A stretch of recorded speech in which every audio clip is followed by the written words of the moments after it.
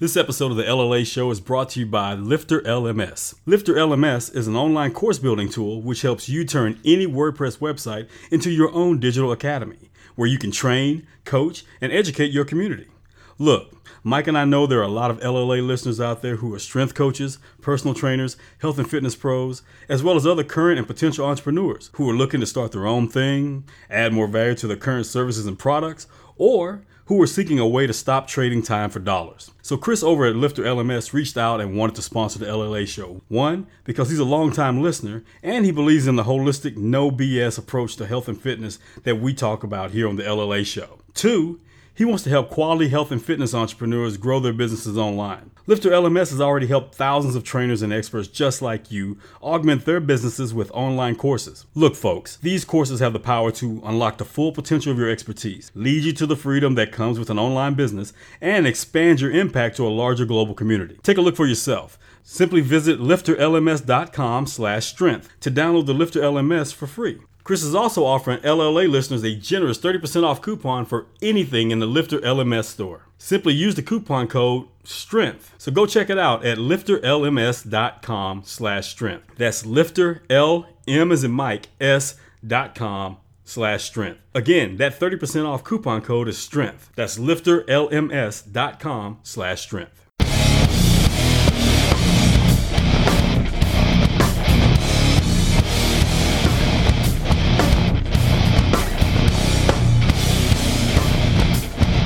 Hey, what's up, folks? Welcome to another edition of the Live Life Aggressively Show. Trying not to crack up here, man. Talking about boxing. I'll leave that to you guys to figure out what we mean when we talk about boxing. And I come on giggling like a little 6-year-old. So, anyway, another week of the Live Life Aggressive Show. Sincere Hogan, Mike Mahler, and just kicking in one of our good friends, man. It's been a while since we've actually had a chance to talk to him. Actually, I met this guy at one of Mike's courses about 10 years ago, as a matter of fact, man. Yeah, it's been 10 years. It was like one of my favorite courses. I mean, we were training with, John Brookfield, Mark Philippi, who else? John Hines. John Hines was there. The infamous snatch contest with John Hines and Mike Mahler. Yeah. Look that up on YouTube. Since we're talking about boxes and snatches here we go. There's a contest I want to check out. I'm so glad someone filmed that. Because like, hey, here's Mike showing how to do it right. And then in case you're wondering how not to do it, here's John. But to be fair to John, he was hiking in the Himalayas, I believe, for a month and a half. He hadn't done any serious training. So just the fact he even attempted to do that was really ballsy on his head. It wasn't far from being a fairly good rep. He just missed it a little bit. But the fact he even attempted it, that was courageous.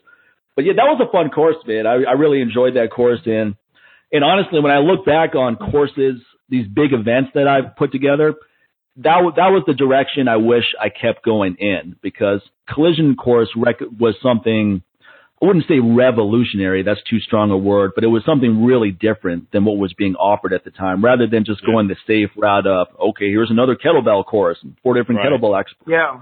Let's bring people, because battling ropes were not ubiquitous like they are now. I mean, a lot of people hadn't even heard of battling ropes. Yeah, and then strongman training, a lot of people thought it was cool, but they never really had access to it. So to have someone like Mark Philippi teach that, to have John Brookfield go through the ropes, that was a fun course that brought a lot of variety together. Tom Furman did a good job too. Yep. Dylan. That was definitely a fun course. I always describe that course as life-changing, at least for me. Like, really, life-changing. Like, life-changing. It was real. In life. It was. It was real life-changing for me, because you and your brother, man, and your cousin went with me to look for an engagement ring for my wife. Yeah, I remember that. Yeah. Can't get any more life-changing than that. Hey, man, look here. Some of those trends in fitness, didn't last as long as my marriage. Hell, I'm still married to the same guy. And then the 3 of the Briga team went looking for boxes on the Las Vegas Strip after that. Yeah. That explains the life-changing aspect of it. Hey, man, before I forget, I got to bring this up. You posted a picture of, I believe you were watching a Madball rehearsal, the band Madball, or maybe you were at the event backstage. I don't know what the context was, but let's hear more about that, because that's one of my favorite bands.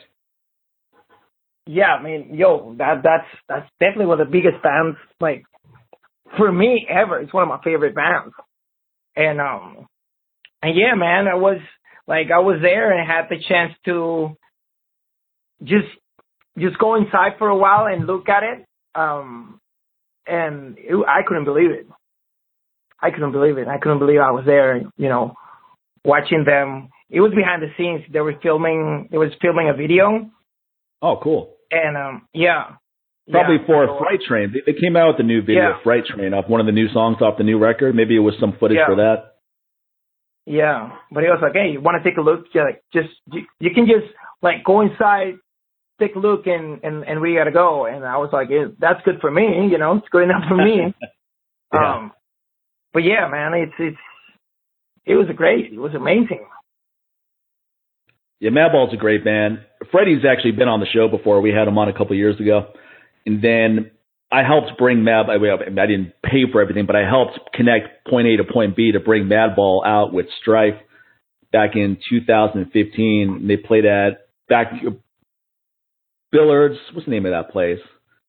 Bar and Billards. This place right across the street from the El Cortez. It's a really cool venue on Fremont Street. Anyway, they were awesome. Then I had a chance to meet Freddie backstage and the guys. They were really cool, really humble guys, really low key, very polite. So that was a fun experience. They're a great band though. They've never really had a misstep. They've just made one really good record after another. I mean, they stay in that hardcore lane, but it's always a little bit different, so it's not just repetitive. But they're really consistent. Yeah. They don't bring out, shitty stuff that some bands do sometimes. Maybe they feel like, hey, haven't gotten anything out in a while, and let's take this shit out, and our fans will like it anyway. Usually happens, but they don't. Yeah. Like they always come up with great stuff, and they always have something refreshing, and that's good because some bands, even the biggest bands, like in rock history, they don't do that. Like they have just 2 or 3 shitty albums, and then that's good. Even Eminem, like now he came out with his last album, and even he made fun of his last album he came out with for his standard it wasn't good at all, Right. So maybe he felt the pressure of these new guys coming up, and he was like, well, I gotta put something out there, and it was a really shitty album. But, yeah, you're not going to hit a home run every time, though, right? I mean, it's so hard. Every band has a record where it's maybe not as that great. Like I always look at Metallica as the first 3 records were awesome, and Justice for All was cool, but it was different. And then after that, they just fell off for me. I mean, they're still awesome live, and they've got so many good songs off those first couple records. Yeah, but but I also understand their mindset. They go, look, we can't just keep repeating that kind of music over and over again. It's boring for us. We have to try different things. Yeah, and they're trying to keep themselves happy, and that's the most important thing to do is do it for yourself. And then who's a fan is going to be a fan. Yeah, like I'm a drummer, and like as a drummer, as a musician, I understand when you have a sound that it's yours. Like you hear that, it's like, man, that's Metallica, right? Mm-hmm. It's really hard to imagine playing that for 30 plus years, 40 years. The same thing. It's not like other bands that obviously aren't that like hardcore. Let's say bands like Red Hot Chili Peppers, or like every song is different. It's easier to put something like with a little twist out there, and it's still your sound. Right. But with bands like Metallica, it's really hard to, because if you keep playing the same thing, even your fans are gonna be like, man, it just sounds like everything they've done before. So you can't win. Yeah. Right. So That's why it kind of it's helps, like cool. you said about Red Hot Chili Peppers. Yeah. The fact that they started off with the first few albums, each were being a little bit different than the last. Gave them a precedence where they could continue to, to evolve and change up without the fans being like, hey, wait a minute, what are you doing here? The only thing that threw them off with their fans is that they're constantly changing members out. And so it's like, once you get used to someone, it's like, now they're gone. It's like, and then they bring somebody in. Leaves, and he comes back, and then he leaves, and then he comes back. Hey, what the hell he's doing here? He's like, come on, man. You're in the wrong group, dude. So you got to deal with that stuff. But when you do something like Metallica where, the first three albums like, oh, okay, this is the established sound of this group. And then they try to venture off. Then the fans are like, wait, what are you doing? It's kind of like now, if Godsmack tried to do a total 180 right now, they'd lose everybody. Because, and same thing with before, Chester passed away, it'd be the same with Linkin Park. If Linkin Park made albums where there was no rap whatsoever on it, I think people would have been like, what the hell's wrong with Linkin Park now? So. Yeah, definitely. Well, that was their last record, right? That was why they had so much negative press, because their last record was basically a pop record. There wasn't one heavy song on there. Yeah. And that's what they wanted to do, and that's fine. But most of the fans didn't care for it. Right. Yeah. But then they bring in some new fans too, though. But but I understand you have to do what makes you happy, right? You can't worry about what everyone else wants you to do, whether it's your business. I mean, I got tired of teaching kettlebell courses. What am I supposed to do? Just keep doing it because fans of mine for that information want me to keep doing it? No, I have to do what makes me happy. Well, those fans of yours will eventually go away and they'll go somewhere else because they'll get tired of it, even though it's so crazy. The oxymoron is, these people who follow you and pretty much, are fans of yours, they want you to stay in that space, but they want to be able to walk out and come and go as whenever they want to. But they don't want, but when they decide they want to come back, they want to make sure that you're still there. Yeah. You're like, That's true. That's true. You're like the I get that now. I get that now. Like I still get all these fitness people that will come and follow me like on Facebook or whatever, but they come expecting to see body weight stuff, kettlebell stuff, whatever else. And then the next thing they notice, they send me holding an AK-47 and a Glock, and I'm out on the range, and I'm sure they're like, wait a minute, where's the kettlebells? Like, oh no, you don't want to shoot those. So it's just like, so then the next question is, hey man, big fan of yours, man. Like, you still doing kettlebells? I'm like, dude, are you paying attention to my profile here? Are you actually looking at my page? I said, where do you see that? I'm like, you still see workouts on there. That's because you still need to be fit and able to defend yourself. But, it's just like, to my trust, I still work out. I'm just not going out there and teaching things anymore because, again, that just doesn't interest me like that. And, and you would hope that, that would actually inspire them to realize, like, don't continue to just do the same thing over and over, man, and think that it's going to keep you motivated. It's really not. It's got to be something. There's got to be something else. If whatever you're doing is not evolving, eventually you're going to grow tired of it as well. But, you're not obligated to just stick with it. And especially if you're not feeling it. If you're not feeling that anymore, man, do something else. Do what you feel. Do something else. That's everybody's problem. Like when I took Tony Blauer's course and became a PDR coach, personal defense readiness coach. Yeah. I think that was in 2010. And I was like really into it for like 2 years, and then because stuff at the gym got weird at that time, try to put my brain a little bit more into the gym because I had been like away for a while. And now I'm actually, getting back into that also. I think at the end of the year and then starting next year, I'm going to be more involved in personal defense stuff. And because, like you said, you just get tired, man. I've been training people for like 18 years. Right. And it's fun. It's cool to see how, people's lives change and all that. But at the same time, it's cool to know that you're making them safer, exactly. by doing there's a demand. So, that's a demand that's never going away. There's certain industries that are never going to get hurt by the recession, and that's like the food industry, personal defense industry, and the porn industry. Okay. One thing about those things, man, they're never going to get hurt by any type of economic crisis. And I'm actually putting a course together with all those three. So it's going to be really interesting. You do realize that porn. You do realize that porn that last one, right? He said porn, not the band's corn. Corn. That's what I'm saying. It's what people want. So why don't give them what they want, man. That's, you know, well, it is fun. Panama, right, where skirt shirts were invented. So it kind of makes sense. But yeah, I get what you're saying with that, man. And like I said, and to me, I don't know, by, you know, getting into personal defense, yeah, helping other people be able to defend themselves, protect themselves is really cool. But also what really gets it for me is also seeing how my life being in the fitness world carries over into that world, and really driving home the importance of being physically and mentally in shape is more of a way of protecting yourself than any weapon you can put in your hand. And I think so many people are so dependent on the tool, you know, like, oh, the knife, the gun, the stick, or whatever else, that they leave out the mental aspect and the physical aspect. And you really get that mental aspect when you really train hard. You have to put together a training regimen and stick to it and follow through all the way. And certain phrases even carry over into the defense world, like follow through. You know, that's very important when you're thinking about, you know, when you're pointing a gun at a target, and your trigger discipline.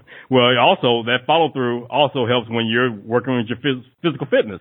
Instead of just hopping from here and over there, and over there, we always know how dangerous that can be. As far as that's how you can get hurt. That's how you never get the results that you want. That's how you become jaded with it. Well, I mean, that happens the same way when you're talking about personal defense. It's like you got to follow through on that, man. You got to keep your eye on your target and not just sit there and just feel like, okay, I hit it, I'm good now. Like, no, you got to stay on point. So a lot of those things, it's so much carryover. Even just the athletic stances that you have to have when you're moving with a weapon or moving on the mat or whatever else. So many things that carried over that if you didn't learn about having a strong, like, physical base and really know about your footing and knowing about having a rhythm and stepping this way and stepping that way and how the body's supposed to move and, you know, and just knowing what it's supposed to do as far as physics is concerned, then a lot of times you will end up being in a lot of trouble when it comes to defending yourself. Even if you're backpedaling, like, look, man, there's just so many things. Like, even when I'm training with, you know, my instructors or whatever, and we're doing drills and, you know, we're okay, the assailant is coming after you. You know, you got to fire back or, you know, whatever else. And to see so many people in those classes fall on their face, even though you know they're not supposed to be on their heels or whatever else, is like, dude, you know, they're standing straight up. I'm looking at someone and say, hey, you might want to kind of put your hips back a little bit before we start backpedaling, because if you're standing straight up, it's not going to end well. It's not going to end well. And they end up finding out, man. It's just little things that carry over from that physical fitness world. It's just like, come on, man. The mechanics of the body, it doesn't matter what you're doing. Those laws still apply. Those rules still apply, no matter what you do. Definitely. But like, there's a lot and of then those are some of the benefits of even taking a class, right? Regardless of the context, because sometimes you watch something on a video and you go, okay, I can conceptualize what they're trying to get across, and you think you have the blueprint in your mind, but it's not until a professional is watching you that you realize you're doing a lot of things wrong. You can't see yourself. That's why, I mean, when many years ago, when I wanted to get back into more barbell movements and so forth, that's when I came up with that idea to do that video with Mark Philippi. So I trained at his gym for a couple months. Most of the time under his tutelage. So he's there correcting my deadlift technique, my squat technique. And then there were so many little tips that were so meaningful to have professional eyes on you. And then also just watching you, just breaking down the movement for you. Go, okay, here's what you're doing wrong when you come out of the hole on the squat. Here's what you're doing wrong when you set up on your deadlift. You want to make sure you do this and so forth. Those kind of things are hard to pick up, if not impossible to pick up, if you're just training yourself, if you're just on your own. It is impossible. It is impossible. Yeah, definitely. One thing that helps, though, is filming yourself, right? That helps a lot, because sometimes in your mind you're going, okay, this is what I'm imagining I look like when I do this. And then you film it and you go, man, that is not the way it felt. When I did it, I thought it looked like this, and now that I see it, it didn't look anything like that. And sometimes you're happy. You look at a clip, you go, okay, cool. That actually looks really good. So it's useful either way. Yeah, actually, you know, you can, if you're really honest with yourself, you should also be happy when it looks totally different than what you thought what you actually thought was happening. So you can be like, It's very humbling. So it's like, okay, first of all, stop fooling yourself. You got to be real with yourself, because the only way you're going to get better, you have to be truthful with yourself. And so if you keep lying to yourself over and over, man, there's nothing good that's going to come from that. So it's very refreshing to know, like, okay, I was wrong. But at the same time, I'm humble enough to accept that and move forward and fix this and work on this. And that's where the real fun comes into any type of training that you're doing. It's like, because that goes to show, like, okay, this is how you get better. This is what keeps it interesting. When you're getting everything right, it's not interesting when everything works as planned. I don't care who you are. when everything is perfect and it's not challenging, you're going to get bored with it, man.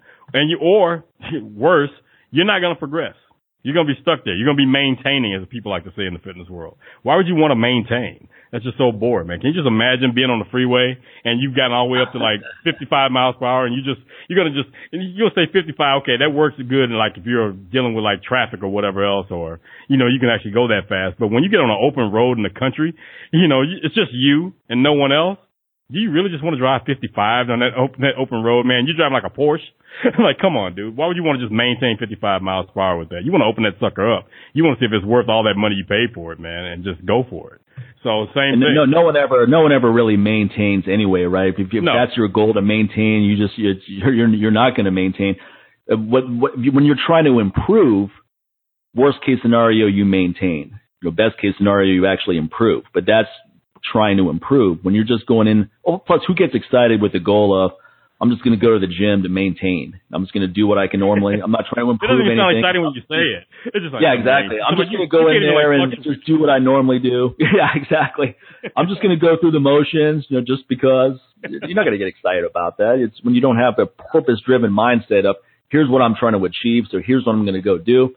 Even if you don't make any progress, just the fact that you're trying to make progress is going to be motivating to you. It's going to improve other facets of your life. Also, one thing you guys were talking about, how sometimes, like Ori, you said, sometimes you circle back to something, right? So you did this course, you got into the whole self-defense, got a little burned out with it. Now you're circling back. Just like with your training, you were saying that you cut out deadlifts, you cut out heavy stuff for a while, worked on other things. Now you're circling back to it. That happens a lot too. So sometimes you may go in a different direction. Let's say me going from kettlebells into hormone optimization, but I'm a big fan of training still. I still work out a lot. I still like talking about it, and I still read books about it. So there's always the possibility that sometime down the line you circle back. Maybe you have a lot of new, fresh stuff you want to talk about. So it's new and exciting again, and you circle back. So just because you jump from one rock to another doesn't mean that you're leaving that behind permanently. You're just almost taking a vacation from it, which makes it more refreshing when you come back. And what's going to be really refreshing is when Ori comes back, because his line dropped. That explains the silence there. That explains him not trying to go, yeah, man. I was like, man, I'm making a lot of good points here, and he's not saying anything. Come on, man. I'm trying to give that ball back to you. I'm sitting over trying not to crack up while you were saying all this stuff. I was like, okay, man. I was like, you're on a roll. I'm not going to stop you and tell you that his call got dropped. But I was like, you're making good points. At least the audience can enjoy those good points. He'll have to listen to this episode to hear what he missed. Oh, man. Yeah, but I mean, we all go, even things that you enjoy, sometimes you're going to go through periods where you just don't enjoy it for whatever reason, right? That's natural. Right. But when it's prolonged, then if you don't, or if you're not willing to accept the inevitable conclusion of that, you're just lying to yourself, right? So if you have a week or two where you're not excited about training, you're just going through the motions, that's fine. That happens. And it's good to just go through the motions rather than do nothing. I'm not saying sit at home and do nothing for 2 weeks and then get your enthusiasm back. Sometimes you just have to keep the momentum going. So you go put in the workouts and then it circles back around. Your enthusiasm comes back and you're ready to ramp it up again. But when it goes on for a long time, let's say a whole month of just the idea of going into the gym and doing those same workouts is just nauseating to you. I mean, come on, it's time to take a break. Go do something else. Go do something else that's exciting. Go sprinting. Go hiking. Do body weight stuff. Do something completely different. Yeah, 9 times out of 10, if you're someone that's like really that loves training like we do, and you get into that mode like that where even after a few weeks you're just still not motivated, 9 times out of 10, there's some other things going on in your outside life where they need to be addressed, which makes it very hard. Because let's face it, when it comes to training, you got to be focused, man, when you're in that gym and you're lifting those weights, man. So most likely something else is on your mind, or something that you keep trying to put off, and you might end up being one of these people that feel like, if I don't go to the gym, then I can't get anything done, blah, blah, then you got to let go of that too. But when you try to use that as a replacement to stay motivated for other aspects of your life, it doesn't necessarily work that way. These things all work together synergistically. There are other aspects of your life that pump you up and motivate you to go to the gym. So don't put everything on the gym to complete your life. Okay, don't Jerry Maguire the gym. Somebody, you complete me and whatever else, with gym life or whatever. Well, someone put up a good meme and I shared it online. I think just paraphrasing, it basically said, do I go to the gym to enhance my life or because I have no life? Sometimes you don't want to be the latter, right? You don't want to be the latter. We know some people over the latter. Oh yeah, we know quite a few people that are, because it's the one place where they feel comfortable and they feel like they're progressing, they feel like they're in control. But I would say the most important thing you do with training is take it to other facets of your life, improve other areas, whether it's being a better person or a better business person, more charitable, more compassionate. Take those lessons you learn from intense training and carry it over to other areas. That's the most valuable demonstration of what you're doing. Exactly. And the fact is, can you go through those other aspects of your life and not mention training all the time? That's when you know you're really making progress. So if you go to those other aspects of your life and you're still talking about what you did in the gym, you've got a problem. So you got a problem, man. You need to address that. No, 100%.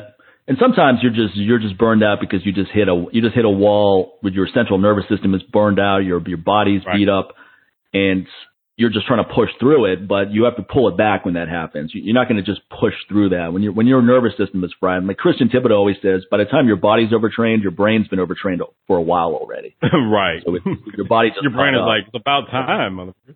Yeah. Sometimes your brain is not firing properly, and that's why when you're lifting something that normally feels easy, it's not in the groove, right? It just feels off.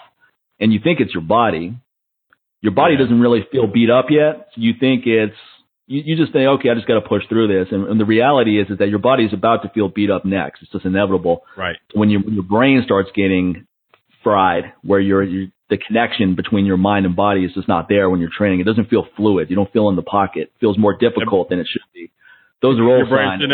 Your brain's sitting there with his arms crossed and looking the other direction, like, excuse me, dude, I'm trying to lift this barbell off the floor, and your brain's like, I don't care. Come on, let's see how far you can lift it without me, since you're not listening to me.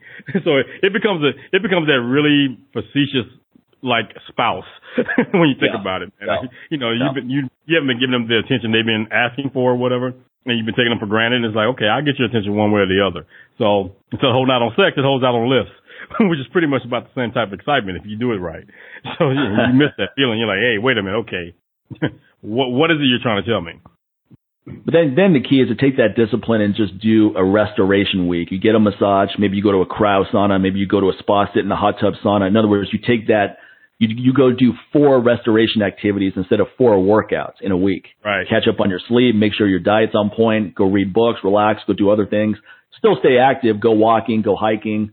No one said. If you want to. No, it's not the time to watch like all 5 seasons of Peaky Blinders, for like the next 4 or 5 weeks or something like that. But if you do that, you'll come out of it. By the end of that week, you'll be ready to go. That's just 100%. And then the key is once you jump back in, don't try to jump back in where you left off. Dial it back. Yeah, dial it back a little bit. Go through a couple of workouts where it's going to be easy. If you're used to deadlifting 500 pounds, deadlift 400 for a couple sets of 3. Just go, it's easy. It's supposed to be easy. Work on speed. Work on ripping it off the ground. Work on some other exercises. Go through some workouts where you're not going to be beat up at all afterwards. Because you shouldn't be beat up after every single workout. That's more of a peaking phase, right? So you're getting close to your performance goal. You're peaking. Sure, you're getting, it's more and more intense as you get closer to hitting that goal. But those are the couple of weeks leading up to it, not months leading up to it. You can't sustain that. It's like a UFC fighter, right? They peak for a fight. So they get in this ridiculous fitness shape right before a fight. Now, they can't maintain that for long, a couple of days at the most. So once the event is over, you dial it back. You rest up. You go through some easy training. You then gradually ramp it back up to peak again for the next event. You're not trying to stay in that peak shape all the time, though. It's not possible. Yeah, exactly. Even when the fighters say, I stay in shape and fight ready all year round. Yes and no. Yes and no. Yeah, you continue to train and you do exactly what you just mentioned. You dial it back and you do something else, but you're staying active and you build back up. But at the same time, you're not where you were when you said that quote and you made that statement, right before a fight. You're not going to be like that 365 days a year physically and mentally. So it's just, no, to my usual, a certain aspect of that, yes, but the whole thing, not so much. You're not that in shape like where you are right now all year round. Yeah, you might be ready to fight, meaning, yeah, you're ready to start a training camp right on, just like that. Then, yeah. But again, it's about how is that training camp put together. They're not going to sit there and start you in week 1 the way you be in week 11. Right. So right. Be totally honest. And what sucks about this is when people on the outside who don't know about that lifestyle, they hear these things, they think they can do things like that. Like, well, man, I can do that. No, you can't. No, you can't. You're not going to maintain your best all year round. So let's say you hit a PR in the deadlift. Well, you're not going to hold on to that all year round. You're going to drop back to a certain point, and that's okay. I would say as long as you stay within 5 weeks of your peak, in other words, it would take about 5 weeks to get back there, then you're going to keep progressing. If you fall back to where you fell off the wagon so hard that it's going to take a year or so to get back, that's too much. Now you're wasting a lot of time just backpedaling. Now you have to try to get back to where you were. It takes a year, and then you make a little progress. So you always want to be within 4 to 5 weeks. In other words, let's say you're nowhere. Let's say right now you couldn't do whatever the PR is, but in 4 weeks you could with the right training regimen. And then 4 weeks out means that you're still training intensely, but it's more in that 65 to 75% of your 1 rep max, which honestly is where most of your strength gains are going to come. That's the irony that people forget. I always say the mistake a lot of people make is that 1 rep they try to demonstrate. Well, they want to demonstrate their strength at every workout, but you're not building strength when you do that. You're just burning yourself. It's like, you're demonstrating it. At best, you're going to maintain that number. You're not actually going to improve though, because you improve when the weight is light enough that you can master the technique, all facets of it, heavy enough that your body feels it, so you're actually building strength. But I think it was Ed Cohn who said when he's working on building strength, he stays in that 70 to 80% of his 1 rep max, and then he goes higher when he's peaking for an event. More of the Live Life Aggressively show right after this word from our sponsor. This episode of the LLA show is brought to you by Lifter LMS. Lifter LMS is an online course building tool which helps you turn any WordPress website into your own digital academy, where you can train, coach, and educate your community. Look, Mike and I know there are a lot of LLA listeners out there who are strength coaches, personal trainers, health and fitness pros, as well as other current and potential entrepreneurs who are looking to start their own thing, add more value to their current services and products, or who are seeking a way to stop trading time for dollars. So Chris over at Lifter LMS reached out and wanted to sponsor the LLA show. 1, because he's a longtime listener and he believes in the holistic, no BS approach to health and fitness that we talk about here on the LLA show. 2, he wants to help quality health and fitness entrepreneurs grow their businesses online. Lifter LMS has already helped thousands of trainers and experts just like you augment their businesses with online courses. Look, folks, these courses have the power to unlock the full potential of your expertise, lead you to the freedom that comes with an online business, and expand your impact to a larger global community. Take a look for yourself. Simply visit lifterlms.com/strength to download the Lifter LMS for free. Chris is also offering LLA listeners a generous 30% off coupon for anything in the Lifter LMS store. Simply use the coupon code STRENGTH. So go check it out at lifterlms.com/strength. That's Lifter, L-M as in Mike, S.com/strength. Again, that 30% off coupon code is STRENGTH. That's lifterlms.com/strength. And now back to the show. So 70 to 80% of your 1 rep max is still going to be heavy enough that you feel it, but it's going to be light enough that you can practice it often. And the more often you can, if you can deadlift four times a week, you're going to improve a lot faster than hitting it hard once a week. But you can only do it 4 times a week if you're staying in that 65 to 80% at the most time. And I've been going through this myself. I started off in those percentages. I was doing really well. I was getting stronger faster, so I started ramping it up more, and that's fine too. That's peaking, just getting up to a certain number so you know where you're at and you can recalibrate those percentages. Now I'm going to start back in that 70 to 80% range with a new calibration from what I started, meaning I'm at a higher 1 rep max to work out the percentages. So you just keep going through this ebb and flow. Now, what I like about that 70 to 80% is you never feel beat up. If you do feel beat up, it's because you're lying to yourself on what your 1 rep max is. Right. Something a lot of guys are like, well, I think I can do this. It's like, no. Put down what you know you can do. This is why Jim Wendler on that 5-3-1 program, he goes, okay, take your 1 rep max. Then he goes, now take 90% of that. Now use that number to work out your training percentages. And that was a clever way of him knowing inherently that guys lie to themselves. So at least if you take 90% of the number you're lying about, it's going to be at least closer to reality than what you. Yeah. I remember there was this one magazine, I think it was Men's Fitness, where they would ask people how much they could bench press, just random people on the street, and they'd be like, "Okay, let's go to the gym right now and see how close you are to that number." And every single guy exaggerated what they could do. Not one person could do what they said they could do. They just that's because a lot of them exaggerate. A lot of them hold on to a number that they did in high school, or a number that they hear that most guys do. So they don't want to be left out, the average guy. If the average guy says, I can sit there and throw up, 315, to my 3 plates on each side, like, oh, yeah, I can do that. Yeah, I can do that. So that becomes that magical, mystical number for every guy on bench press for some reason.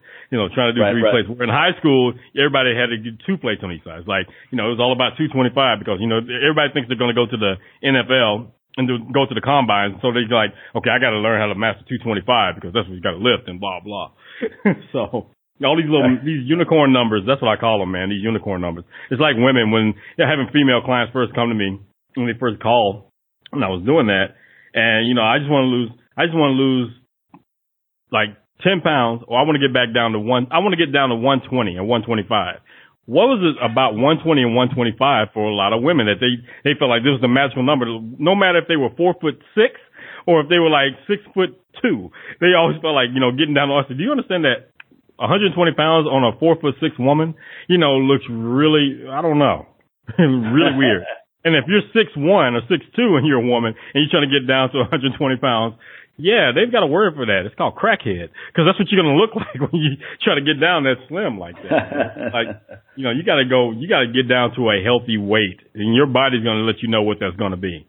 It'll work that out.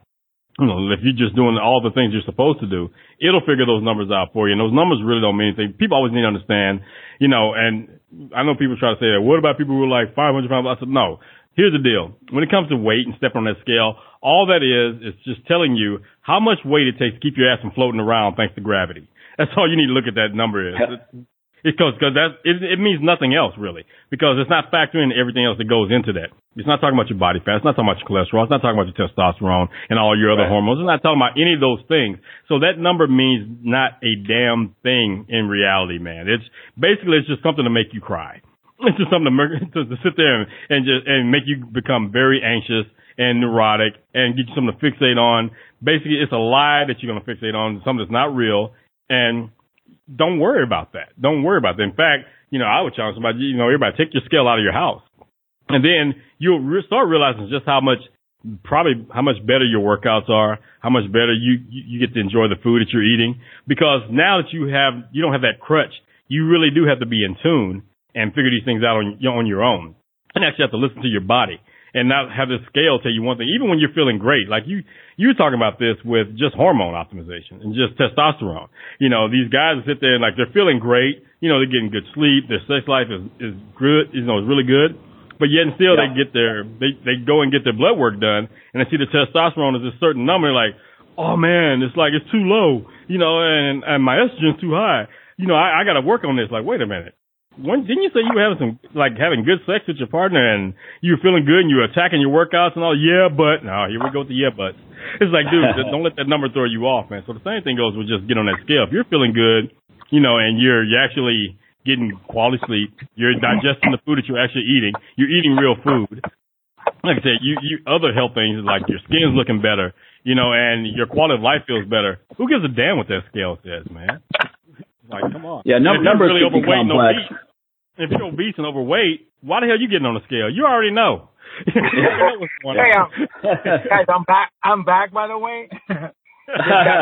Yeah. Like, who the hell are you? We can hear the palm trees blowing in the wind behind you, so we figure we're back on. Now, with numbers, the other thing also is that they can be deceptive, because I've had guys send me lab work where they have a total testosterone of 700, which is a really good number, but it's not a good number for them. They need to be higher than that, right? They need to be at 900 to feel really good, while someone else at 700 would feel like the king of the world. And then there's guys at 450, which is not a good number for me. I need to be higher than that, but for them, they feel great. Now, you could always, but sometimes you feel great, but that doesn't mean you can't improve that. But that's the other thing too. So you could be at 450, you're like, I think I feel pretty good. And then you get up to 700, you're like, oh, wow, this is a totally different experience than what I was at. Now you have a new standard. So anyway, it's complex, but it's always, you want to, like Dr. Mark Gordon says, you want to treat the person as well in terms of how they're feeling and so forth. But then you have to be honest about that as well.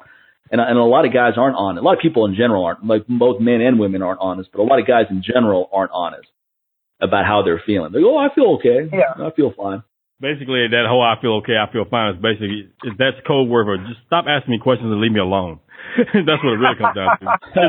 It's code word for I don't want to talk about it. Yeah. This is like when it's like when you've done something, you pissed off your partner, and then, they're kind of quiet and kind of like, you can tell the behavior's different. Hey, what's wrong? Oh, I'm fine. Nah, dude, especially guys. If a woman tells she's fine, she's not fine. You're in trouble. You're in trouble. Yeah. Or that's the equivalent of her telling you, oh, go ahead, go do what you want to do. Go ahead, stay out as long as you want to. Yeah. And guys in that kind of relationship, they know they're in trouble. Those guys know they're in trouble. Yeah. Okay. Yeah, but it doesn't mean I'll be back in an hour. He's not going to be alone waiting for you to come back home. Trust me, buddy. But then it's easy to fixate on a number too, where they're just looking at testosterone. Hormone optimization is so much more than just testosterone. It's DHEA and insulin sensitivity and what your glucose level is and so forth. So there's so many other factors that could come into it. Yeah. So if someone's sex drive is low, but their testosterone number looks like it's good, it could be something unrelated to testosterone, because dopamine is also important for sex drive. Nitric oxide levels are important for function. DHT is more important than testosterone. And you could be taking something to block hair loss that's crushing your DHT. So even though your testosterone's fine, your DHT level is abysmal, and that's why you feel like crap. So it's fairly complex, but what's cool is the numbers give you information. It starts giving you things to look at. Without the data, you don't really know what to look at. And that's why blood work is important. If you're just going, well, this is how I think I feel, you need something to substantiate that. And blood work is not perfect, or lab work is not perfect, but it's information. It's things you can use. And there's always something to improve too. So even if you're feeling great, go get some work done, because that doesn't mean you can't improve. You look at your numbers, you go, okay, I'm feeling good. And most of these numbers look pretty good, but there's a couple of things I could work on here. And you wouldn't know that if you didn't get the lab work done. Yeah, a friend of mine, after watching you watching you, Mike, on Rich Roll's podcast, he was actually talking to me about that. He was like, man, I didn't know so many things could throw off your testosterone levels. I was like, dude, anything can, mess with your test numbers, and you don't even know. Maybe you will never know, depending on if you are willing to spend, all that money in all the blood work and everything you need to get to try to find out what's wrong with you. Yeah, I'm all about finding underlying causes, but sometimes people take it too far, right? So underlying causes are important, but sometimes it's going, look, your numbers suck, so let's pick the fastest route to improve them so you don't feel like crap for the rest of the year.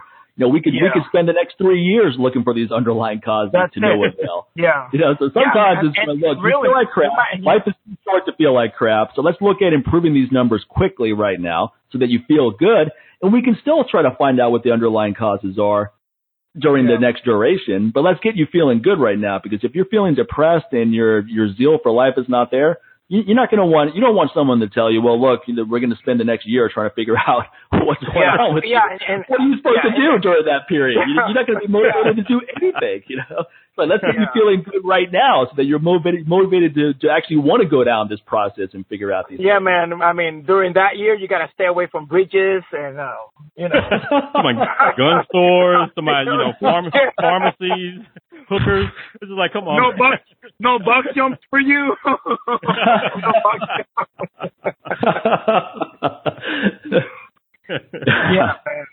Especially when you're at a certain age too, right? Like, I'm going to be 45 soon. It's like, I don't really care about underlying causes right now. I care about quality of life for the next several decades. So it's like, underlying causes are important, don't get me wrong. But when you're eating healthy and you're sleeping well and you're taking the right supplements, and things are still not going right, then they go, what's the harm of taking something like my testosterone booster, which is a natural testosterone booster that's going to ramp up your own production. It's like, well, why is my number not where it should be? It's like, maybe your number was never there. Maybe you've never had high testosterone levels. You're assuming because your number is not optimal now that maybe at some point in your life it was great. Maybe it never was great. Maybe that's just your genetic card. So you take something that ramps it up so you feel great and get on with your life. You were born with that Jenner gene. It's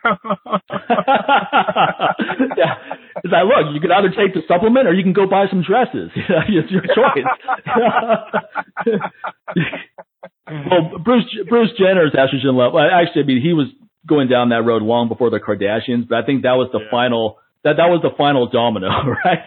Because he was around the most estrogen dominant group you could imagine for many years, and that's what pushed him finally over the edge. Or at least gave him the confidence to finally accept, this is who I am. It's just like, what? Hey, they're so busy judging themselves, they don't have time to judge me, so I can do what I want. So. No, and I think it's great that people should do whatever it is that makes them happy, right? You're not harming someone else. I mean, like Carol and I were at the Saliva concert at the Vinyl at the Hard Rock a couple days ago. Great band. Yeah, they're a really good band. It's a really cool venue. Yeah, it's a great venue to see them. That's a great band, man. Saw him a long time ago. But I mean, there was a guy there who was, I'm not quite sure what he was trying to do. And the reason why I say that is because he looked masculine, yet he had a dress on, a sleeveless dress. He had big arms walking around. And I was like, wow, that's different. But I'm not making any judgment in terms of he doesn't have a right to do that. It's like that makes you feel good about yourself and you feel happy. Who cares what I think? Do I think it's weird? Yeah, but so what? Some people may think my black and white beard is weird. That doesn't mean I'm going to stop you. Doesn't mean that I'm not going to. Doesn't mean that I'm going to not wear it out. Yeah. You go around like getting a haircut. What is that? Just for men and dyeing it black. You're not doing that, man. Just make other people feel comfortable. Oh, I have to dye part of my beard because otherwise you wouldn't even see it because it's so white. I would look like I have half a beard walking around. They're like, man, that guy's got a beard on one side, but it looks like he shaved the other side. Hey, man. And then you get close up. Then when you see me close up, they're like, oh, okay, he does have hair there. They're like, oh man. They're like, I didn't know they were filming the new Batman in Vegas, man. There's Two-Face right there. Two-Face. No, full disclosure, I definitely use Just for Men or something else to dye the beard because otherwise it doesn't even look like I have a beard. It's one thing to have gray, I don't mind that, but if the hairs are white, you right. don't see anything from afar. Yeah, or when you talk to people, switch sides. And change your voice. Okay. You basically become the Michael Jackson black and white video. Yeah. So 1 minute he turns to one side to talk to Carol, and then he switches to the other side to talk about Jason Doty.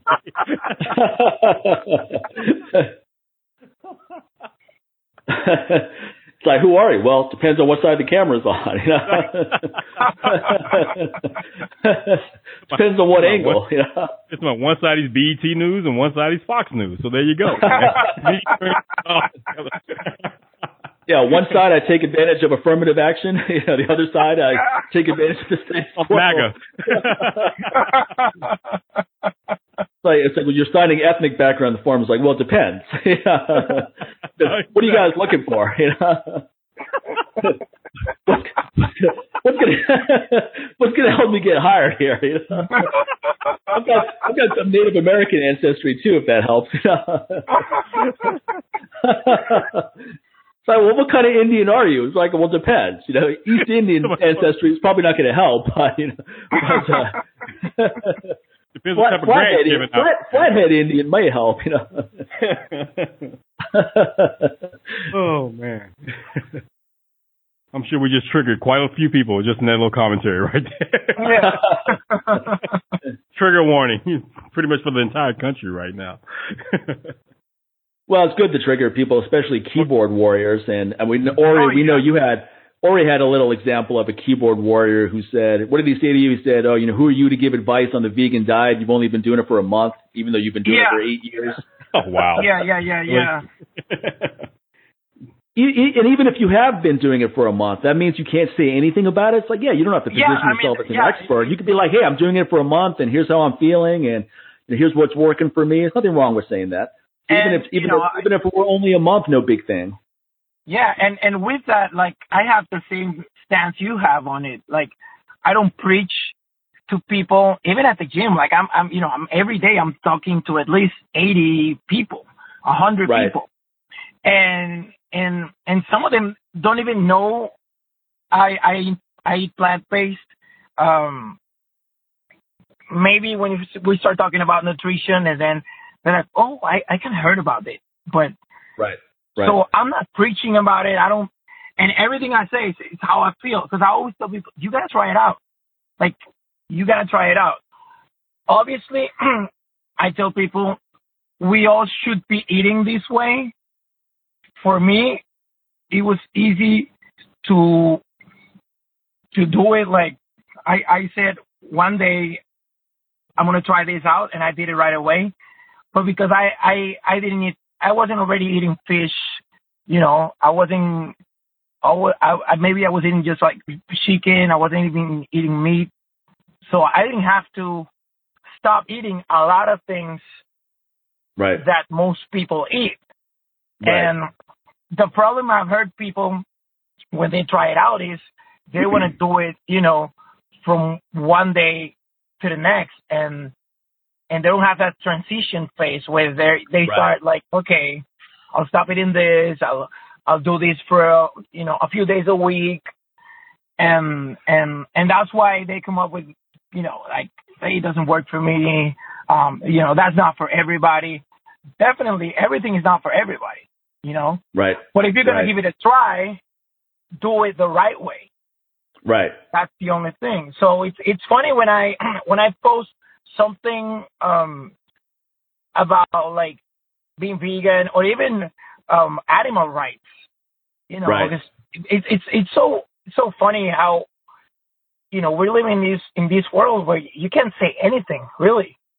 Luckily for us, we don't give a shit, and we say it anyway. I was just sitting there thinking, I can say what the fuck I want. Yeah, but like most people. Well, I always like to look at what's effective, right? So I talk about. I definitely do a lot of animal rights stuff. Mainly, a lot of it I do on Twitter, just because it's easy to get it out there, and I can say, look, sign this petition, please. Let's get this out there. Now, if people don't care, if a percentage of my followers don't care about that, that's fine. But it also means it's also not going to stop me from putting out what I think is important. Yeah. Because if even one person is provoked to take positive action on one of these things, that's worth it to me. And then I want to get this stuff out there, and I want people to know that these are things I care about. If you don't care about it, that's fine. Maybe you just want to hear about my fitness information. Maybe you want to hear about the training stuff. That's okay too. You don't have to like and retweet everything I put out there, but that's not going to stop me from putting it out there. Yeah, definitely. But it's crazy, man. It's like this world is I don't know where I know where we're ending. Like, literally the world is going to end pretty soon, because you cannot say anything without somebody, making a big deal out of it. Their world is going to end pretty soon. Everybody's getting triggered like this. But people that can hide behind the keyboard, their world is going to end pretty soon, because there's no keyboard involved, and somebody and the repercussions for you talking crap is getting punched in the mouth. Then I'm pretty sure that world ends for them. Okay, so definitely. The world's going to always be here. It's just the world that they live in. There's a very simple philosophy that if everyone followed would make the world much better place. Don't say anything online that you wouldn't say in person. Yeah. Right? Yeah. That's my philosophy. I never say anything online that I wouldn't say in person. That's why you don't see me acting like a dickhead to people. I don't go to people's websites that I disagree with. Yeah, I don't go to people's pages that I disagree with and then jump on their page and disagree with them. Yeah, what's the point of doing that? Hey, man, I told you guys, I've said it a million times. Everybody's got their golden rule. I have my golden rule. My golden rule is don't be a dick. That's it, man. If you can just follow that rule, that eliminates a lot of the stress in your life, man. You won't be triggered. Any of that. Just like, don't be a dick. It's so funny. Like the other day, I was watching a video. I don't know. It was something about every single day these sports shows are ranking the best whatever of all time, and they were talking about basketball players. Mm-hmm. And you know, everybody is quick to say, well, MJ and LeBron, you know, and right. they forget about Kareem. Kobe. And I was like, dude, and Kobe. And I was like, dude, I mean, Kareem, if you combine his high school career and his college career, he lost a total of 2 games. Right. 2 games. You know, and I'm like, he won everything he can win, every individual award, every team award he could win. And then this guy, I just posted that, right? And then this guy came out like, I mean, right away, he was like, man, what the fuck are you talking about, you stupid motherfucker? I'm like, dude, man. Well, see, the first issue that guy had, who got all like irate, was the fact that how dare someone come with facts? And see, that's what's wrong with, that's the issue that's happening in this online world we have now. The thing is, facts are too readily available now, which pretty much will jeopardize anyone's fucking confirmation bias. How dare you jeopardize my confirmation bias by coming to me with facts? Who are you? It's like, I've been living this lie. Who are you to try to come and change my world? Well, also, why do you have to diminish? Why do you have to diminish someone just for sharing their opinion? Yeah, you don't have to. And that's what it all. I could have read that and been like, okay, you're bringing up some good points, and maybe you don't agree with it, but you don't have to diminish someone just because you don't agree with it. It's another thing is, they're also living in a world where no one would do that in person. No one would do that in person, though. But these figures also, they're superheroes too. So how dare you sit there and belittle their superheroes? Like, LeBron is my hero. That's who I look up to. Don't come here talking about Kareem Abdul-Jabbar. Yeah. He's old anyway. Wait a minute. What are you talking about? I mean, it's crazy. I always tell people, there have been in sports, and I'm an addict of sports. Like, I watch everything. In sports, maybe there are a few unanimous all-time greats, you know, like Gretzky is one. Like, you can say, okay, hockey, man, Wayne Gretzky, hands down, right? Even in golf, you can say, well, you could maybe say Tiger, but Nicklaus is there. Yeah, and it's hard. It's really hard. In other sports like surfing, Kelly Slater, obviously the guy. He's above everybody. He's like, along with Gretzky, I think those are the only 2 guys you can say they're the best. Even in soccer, people say, well, Maradona, Pelé, like, there's no, like, it all comes down to opinion. It's all an opinion. It's always going to be opinion. It's opinion, man. It's opinion. It's not fact. And I understand if you didn't get to see Magic or Bird, you don't know how good they were. Like like Reggie Miller was talking about the other day in an interview, like the eye test. It's like, I don't need stats. I know how good Magic was. I know how good Bird was. I know how good I was. And he was like, I don't know my shooting percentages. I don't know them. And people nowadays, like, everybody brings up these stats, right? It's like, well, the shooting percentage is like, look, I don't know. What I do know is when my team needed a big basket, usually I came through. And that's what it's all about, right? Yeah. But now you cannot have an opinion on anything. Look what happened the other day at the U.S. Open with Serena. Oh, yeah, exactly. My God. And it just depends on who you, again, that whole situation depends on who you are. Like, there are some people that just can't stand her. So, of course, like, she was in the wrong. Then there's going to be, there's going to be some women that really stand for women's rights, and they'll be like, they're going to think that the umpire was wrong. And then there's some people that she could stop the other girl in front of everybody. And it's like, well, she didn't do it, So, exactly. Like, nobody talks about that. Nobody talks about the positive, where Serena actually stood up and still gave the spotlight and made sure that it was shown on her opponent. It's like, hey, this is your moment. Don't you cry. This is your moment now. Don't worry. That booing is not for you. It's like, no, this is, and then she even told the crowd, don't boo people. This is her moment. She deserves this. Nobody talks about that. People want to focus on the negative between her Serena going back and forth with the judge, at that time. So, because it's easy to talk about that because people love negativity. It's easy to give your opinion on that. Whereas a lot of times when something's positive, it's like, you're not going to spend a whole thesis on why that was so positive. You're like, oh man. Mainly what you say is just like when she, held the girl in the spotlight. She goes, wow, good for her. And then you move on. So whereas you can talk all day about the judge, and her going back and forth, whether it's right or wrong. People can do that all day long. But when something is really right, and you have to be a complete asshole to say it was wrong. Like for her to sit there and say, this is her moment. Somebody says, oh man, how dare you be selfless like that? No one, you don't want to be that ass. So that's why. Yeah. I mean, it's crazy, man.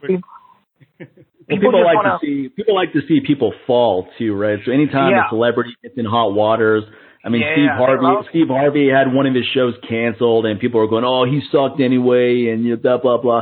It's like, come on, man. You don't have to be a fan. When you get pleasure out of seeing people, not even just having setbacks or something didn't work out for them, you're like, it didn't work out for you. Yeah, there's something wrong with you. Because at least these people had the courage to take chances and try stuff and put yourself out there. Even when I had people like on who watched that Rich Roll podcast, right? The one I did. No, I talked about how I had pneumonia, and on the episode I said 40 liters were pulled from me. And what I meant to say is 40 ounces, right? 40 liters is like 80 pounds or something. Anyway, I meant to say, in my mind I was thinking a bottle of Red Bull, and I meant to say 40 ounces. Now, Rich didn't correct me. No, not that it was his job to correct me, and there were other guys in the room. They didn't correct me either, and not that I'm putting any blame on them. It was my job to get it right. Now, but people were so quick to say, "Oh, fuck this guy," he's full of shit. I didn't listen to anything after he said that. It's like, why don't you just ask for clarification? All you have to do is be like, "Hey, I think he meant this," or let me ask him. It's so stupid because if you're smart enough, you would think it's like, oh. I mean, he obviously doesn't mean that, he slipped that slipped out of his mind. And also, what does that story have to do with any of my information? I'm just talking about how I'm basically saying I almost died of pneumonia, and here's what happened. Now, I got one of the points wrong, but that story really has nothing to do with my hormone optimization information, other than it's one of the reasons why I started learning about it because I got really sick. But even if that story, even if I made up that whole story, which I didn't, it still has nothing to do with anything else I said after it. But some people wanted to find a reason. Yeah, they wanted to find a reason not to like you. An hour and a half after that, right? So, I mean, they're just waiting, man. So that was at the beginning, almost. They're going to ring in. So, but Rich asked me to go on Rich asked me to go on there and address the YouTube comments, which I did. I went on there. I go, here's what I meant to say, and I didn't get into I didn't have any emotional response to people talking shit. I just took full responsibility for it. I go, here's what I meant. And I go, now if you don't want to hear anything else I have to say after that, that's on you. You're making yours. I'm glad that you've never misspoken ever in your life. But here's an example of me putting myself out there in a podcast where I shared a lot of stuff that most people wouldn't have a comfortable time talking about. Let's be honest. Definitely. So it was 3 hours of me talking about all kinds of stuff, not just hormone optimization, but sharing a lot of insecurities and vulnerabilities, just to put it out there because I think it's important.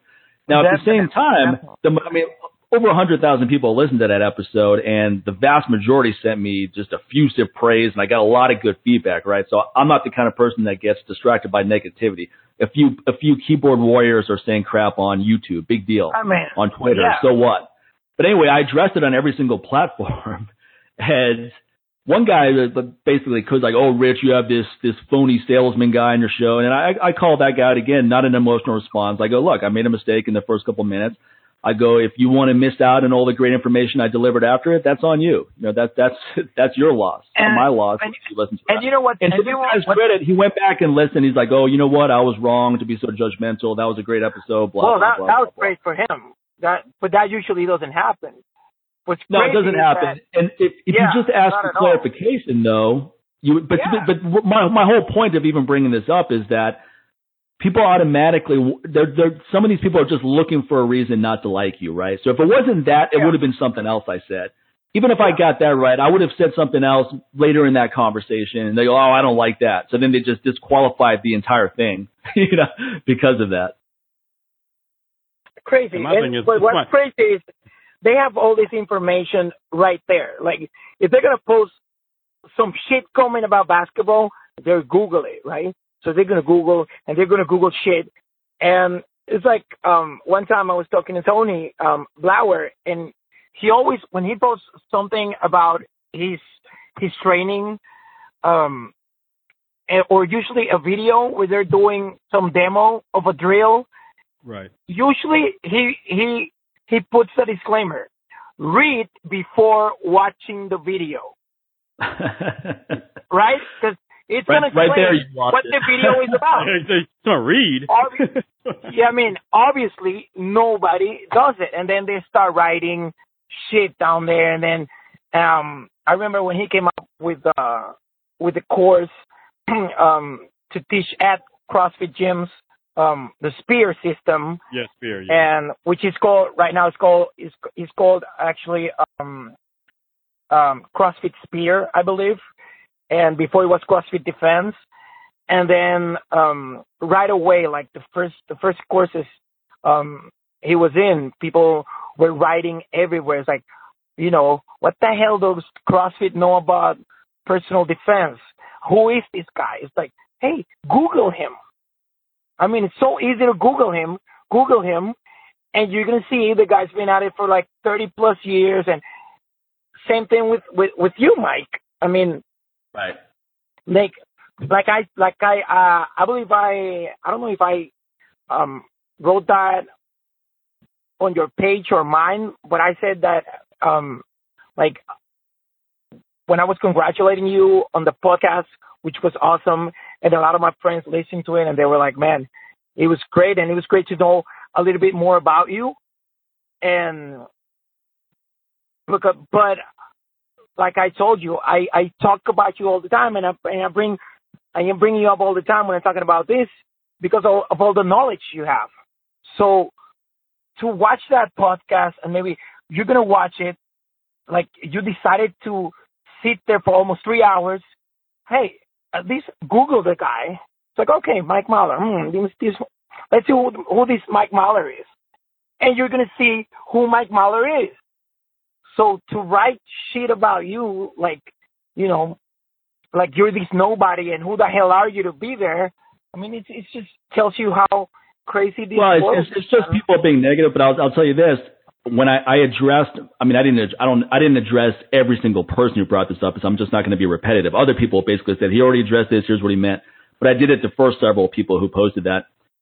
None of them responded, because that's what people do. You know, they talk crap thinking that you're either not going to see it or you're not going to respond to it. But the only response to that would have been, oh, I apologize for being so judgmental and harsh. I should have asked for clarification, right? That's what I would do if I were them in this situation. But then again, I wouldn't post what they posted, so I wouldn't be in that situation. But the point is that when you respond in a very calm, professional manner, you make them look bad. And I'm really good at that. When people come at me with that negativity, I just maintain my cool. I stand my ground, but I do it very diplomatically. And I do it without any emotion behind it. Like, fuck you, man. Who the hell are you to talk to me about that, right? None of that. So what happens is where I'm going is this whole thing is actually positive, because other people see those exchanges, people watch, and now they're even more impressed with you. They're like, wow, the way you handled those negative comments was really impressive. And I had people tell me that. So it's all of these things. There's always an opportunity to learn and put yourself out there. I mean, you can't control what other people are going to say, but you can definitely control how you respond to it. You can definitely control how you feel about it.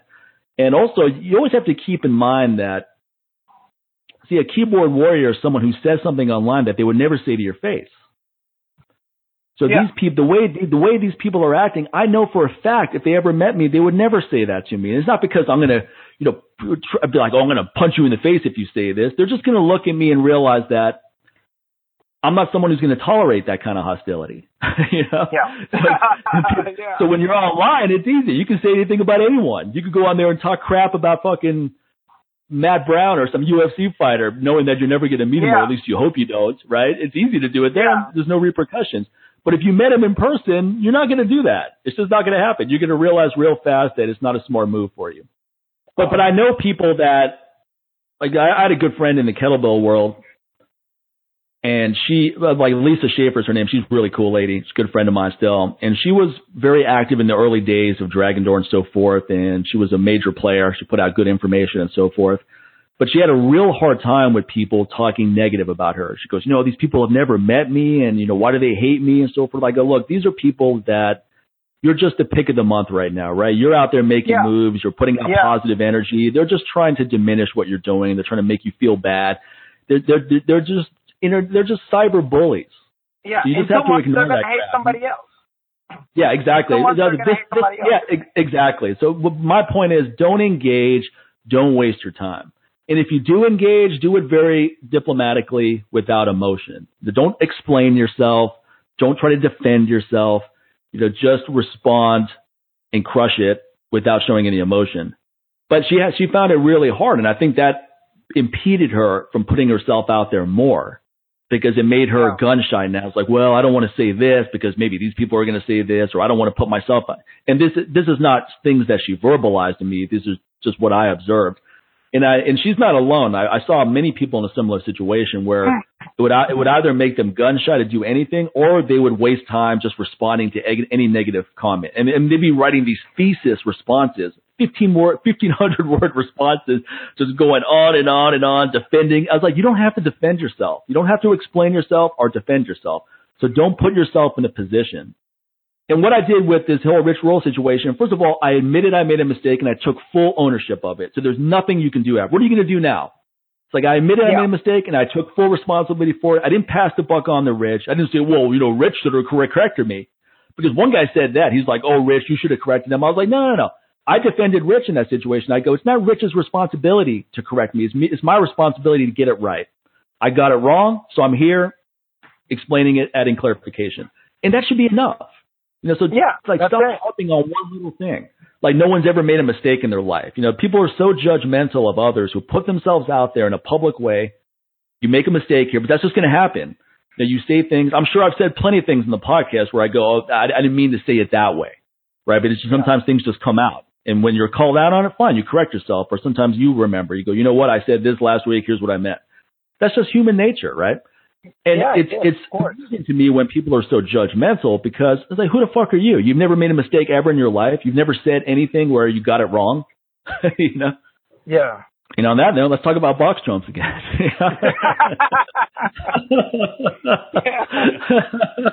Boxes and snatches. Let's talk about how you learn a lot about yourself from box jumps. You have one bad accident and you don't want to try it ever again. That's kind of like life. You have one. I remember my mom she got pulled over by a cop in this one part. I mean, she never got pulled over, right? She never speeded. I forget the context. I don't know if she ran a stop sign or she didn't put her signal on. It was something. So anyway, she got pulled over in this one street over in Northern Virginia. And for so long afterwards, she just wanted to avoid that street as if the street had something to do with it, right? She's like, oh, I don't want to drive down that road. I was like, Mom, it was just bad luck, all right? You got pulled over there. Doesn't mean you're going to get pulled over every time you go there. And it doesn't mean that you're not going to get pulled over somewhere else, right? It's not like it was Elm Street. It's funny. There is an Elm Street too out there. No. It would have been really funny if it were Elm Street. Yeah. She got But sometimes people make these erroneous connections, though, right? It happens. Yeah, and sometimes just like with people online, sometimes you don't ask for clarification, so you have this triggered response and you have this extremely erroneous, overreactionary, and then you realize how dumb you sound when you could have just asked for clarification. It's like, do you even know what this means? Oh, I thought it meant this. Like, well, it doesn't. And if you clarify that, you could have saved everyone a lot of time here. So sometimes it's just ask for clarification, man. If something sounds wrong, just ask for clarification. It's really that simple. But that's today's world, man. And yeah, people gotta get used to it. Like, cause some people get really affected by negative comments. Oh, they do. And sometimes it's hard not to. Sometimes it's hard not to, especially when you're trying to do good. It's like, man, I'm trying to help Project Child Save raise money to help kids, and I don't need. Why are you giving me negativity for that, right? Like our friend Ty Ritter. He goes and gives these lectures where he talks about human trafficking and kids being kidnapped and sold into sex slavery. And there'll be people in the audience that are yelling out, oh, I don't want to hear this. This is bad karma. Yeah. God, man, you're giving. Yeah, man, that's so stupid. I can't believe. Here's a guy who's putting his life on the line literally and has for a long time. He and his team of operators to save kids from the worst suffering you can imagine. and people are coming at him with negativity. Yeah, that's crazy. That's crazy. You can't think of something more selfless than that. That should be something that everyone gets behind easily. It's like, what? Kids, this is happening to kids all over the world? Let's do something about it. Rather than, well, you know, I don't like the fact that you guys go in there and kill people. Like, you don't like the fact that they go in there and kill people that are torturing and tormenting kids? That's what you have a problem with? It's gotta be a better. No, it's always this. Well, it's gotta be a better way. All right. Well, then you come up with it and go do it. Yeah. And that's how you always get people. What do you suggest when people always have these fucking answers, man? And they don't have an answer. Well, I don't know, but I know it's got to be a better way. How do you know that? Do you know how ignorant you sound? That's not scientific, dude. Yeah, but until finding it, this is the best way you could do it. Yeah. If you come up with that new way, this is the way that's being more effective. Yeah. While that person is wondering about the better way, Ty and his team have rescued over 1,000 kids in the last decade, probably more than that. So while other people are judging whether this is a great way or not, he's out there getting stuff done. He's in the most literal way you can get stuff done, most emphatic way you can get stuff done. But it just goes to show you that no matter. Look, we could take this to a level that the average person can relate, where let's say you're trying to improve some facet of your life. I'm going to start going to the gym a couple of times a week. I'm going to start eating cleaner. It's like, why? You know, why do you need to do that? Anytime we're all someone says that in your personal life, we're all going to die anyway. You got to die of something. What's the point of that? Anytime someone comes at you with that kind of negativity in your personal life, it's time to cut clean, man, because that's not, it's like, look, if someone's not, they don't have to be your cheerleader and get behind you 100%, but don't be a detractor either because you don't want to do anything to it. And that's really what it comes down to is you don't want to improve your life. So when other people around you are trying to do it, you're trying to diminish that in some way. You're trying to. Well, in their mind, they're thinking that you're going to highlight just how bad off they are. It's like, how dare you make me have to think about my own life and how I need to improve on my life as well. I don't want to think about that. Let's just go to the bar and get drunk and get wasted, man. Come on. It's like, let's not think about all those serious things. Why so serious?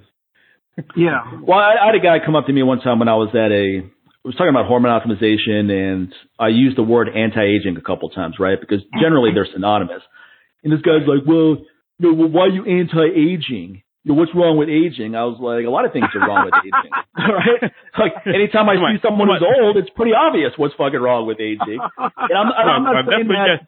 That's when they get it twisted. It's like, aging and getting old. Getting older and aging are two different things, bro.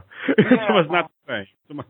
But I mean, there's actually, I'm reading this book called Longevity, right? And the author is awesome. I want to get him on the show. But he's basically saying that no one really understands why we age in the first place, right? We're told all these things, but those are just people's opinions. Oh, this is why we age, and that's why we age, and there's natural wear and tear. There are organisms that have these mutations where they never age or they age at an extremely slow rate. So a lot of times we've just accepted things like, well, everyone around me is aging, and a lot of times that means deteriorating. That's the definition. I mean, Mike. That's what they're really saying. Mike, look at our friend Steve. Like, what happened to Steve? Yeah. Like, he's getting younger. Steve Cotter, yeah, you called him. You're like, hey man, you're on that Benjamin Button shit, huh? Well, I think Steve's gone through some stressful periods, so he looked older than he is, and now things are going well for him, so he's less stressed, so he looks healthier and more youthful now than maybe the first time you met him. Yeah, man. I tell you what. Remember, I think when I was on the show, I was still going through, like, the whole shit I had with my brother at the gym, and dude, I was watching some old pics from back then, and I was looking older, way older than how I look right now. And it was all the stress. Do that, man. I mean, it's crazy. It's crazy. It's crazy. I was like, dude, I didn't know I looked so bad.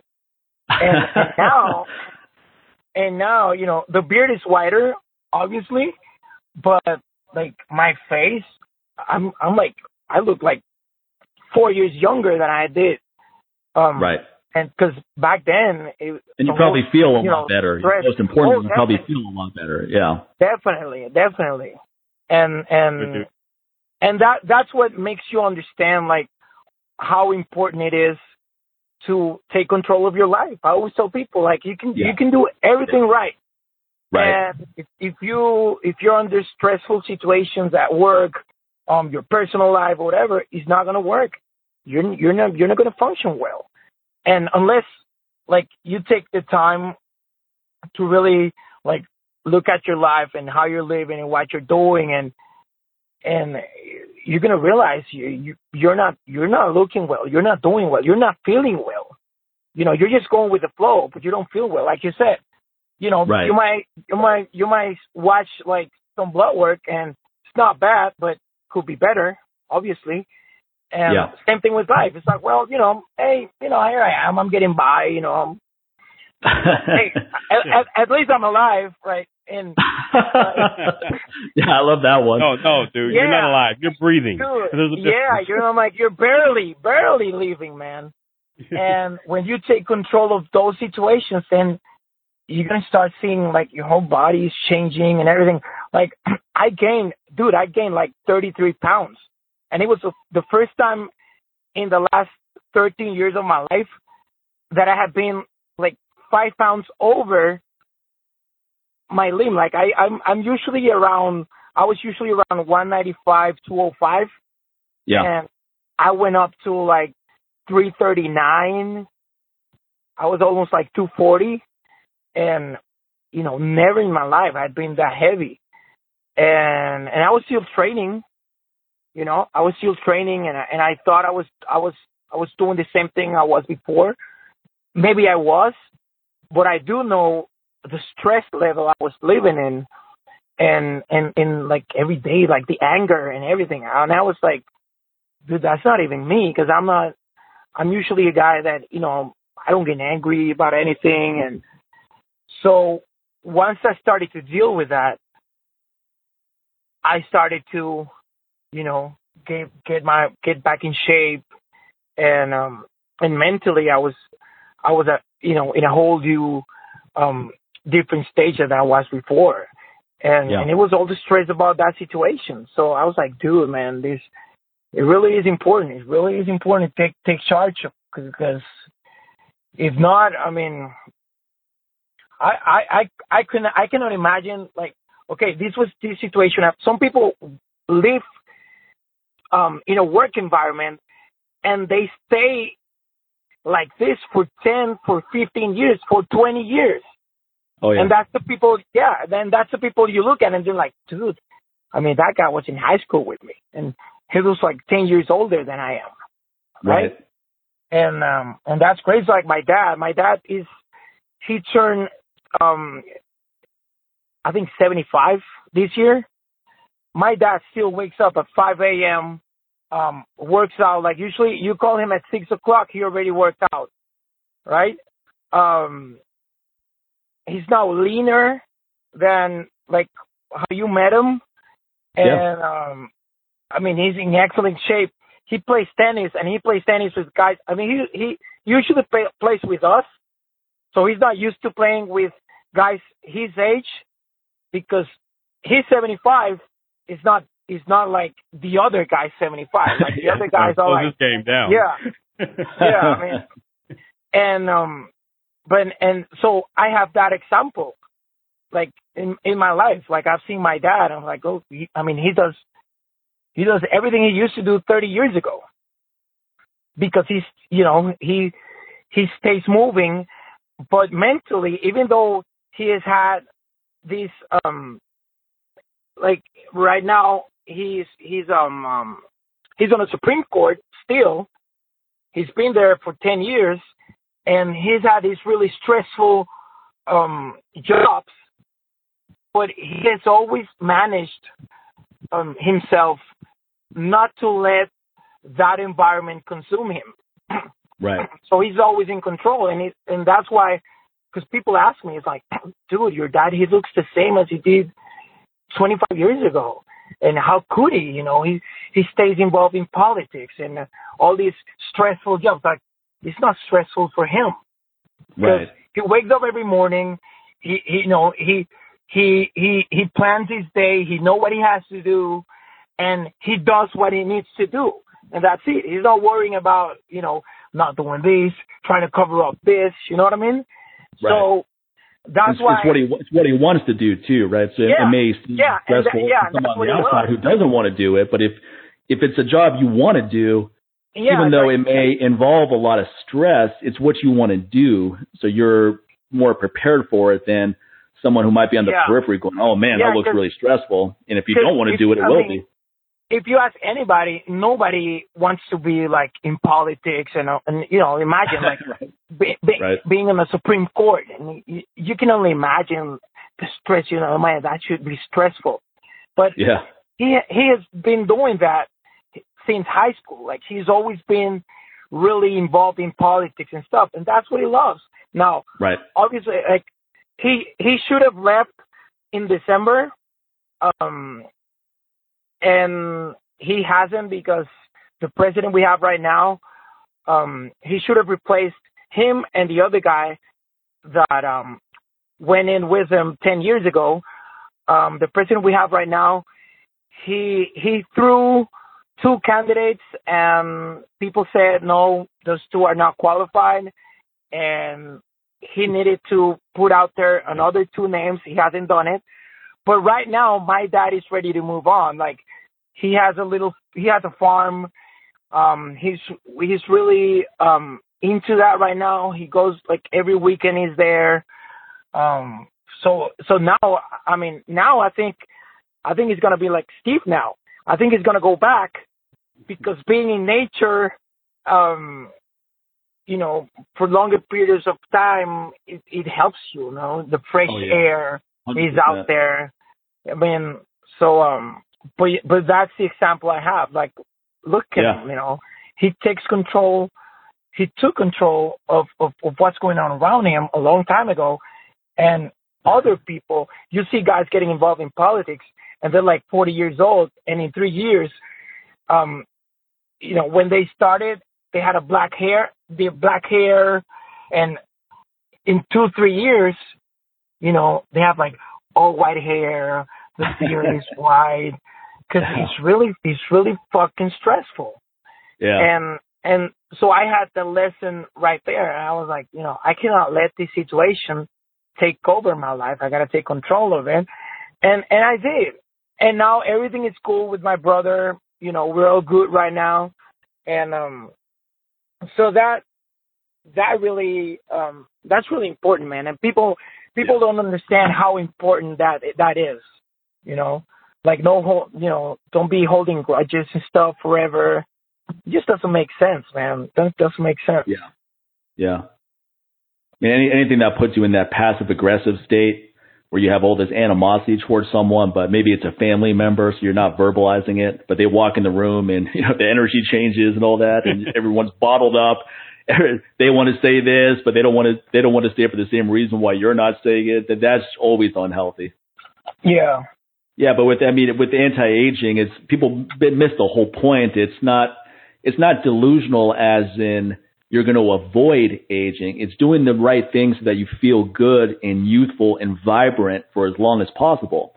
And things are different now than when we were kids. I remember you would see someone who was 50 on TV and they looked like an old man. You're like, man, that guy looks like he's 85 and he's 50. I mean, you just even thinking about being 50 when you were a teenager, you thought about an old man. You didn't think about like what Sylvester Stallone at 70 looks like right now.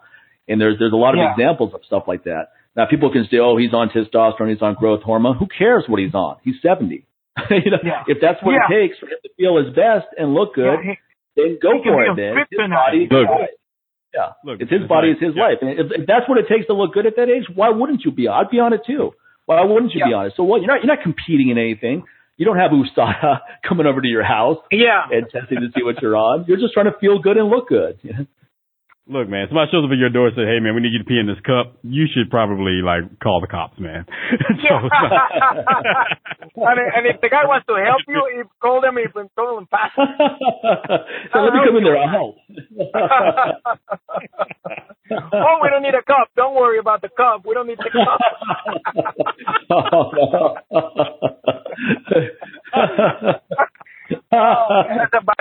That's a bad sign. Oh. Yeah, I could make a real bad joke about that, but I'll refrain. You know? I could too, but I caught myself. I could talk about a famous political figure and tie that into that joke, but I'll refrain. I don't want to trigger a bunch of people. You know? If they show up at that door with vodka in their hands, then yeah, really start running. So there. For those that want to know what Mike was talking about, there you go. but I mean, there's so many actions we can take with what we eat, how we live our life, what kind of careers we pursue that either put you in a rapidly aging state or in a much slower aging state where you some people actually turn back the time, meaning that they never took care of themselves until they were 45, and then they get on this whole health kick.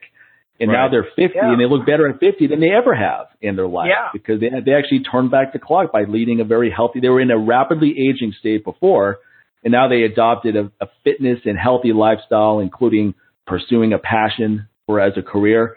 So on all fronts, they're doing healthy endeavors, and it shows.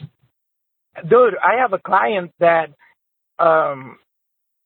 next month, he's been training for us. He's been training with us for like 11 months, I think, or 10 months.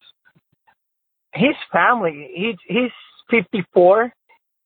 He had never done anything in his life before walking through our doors. And he has 3 sons. His 3 sons are triathletes, very amazing athletes.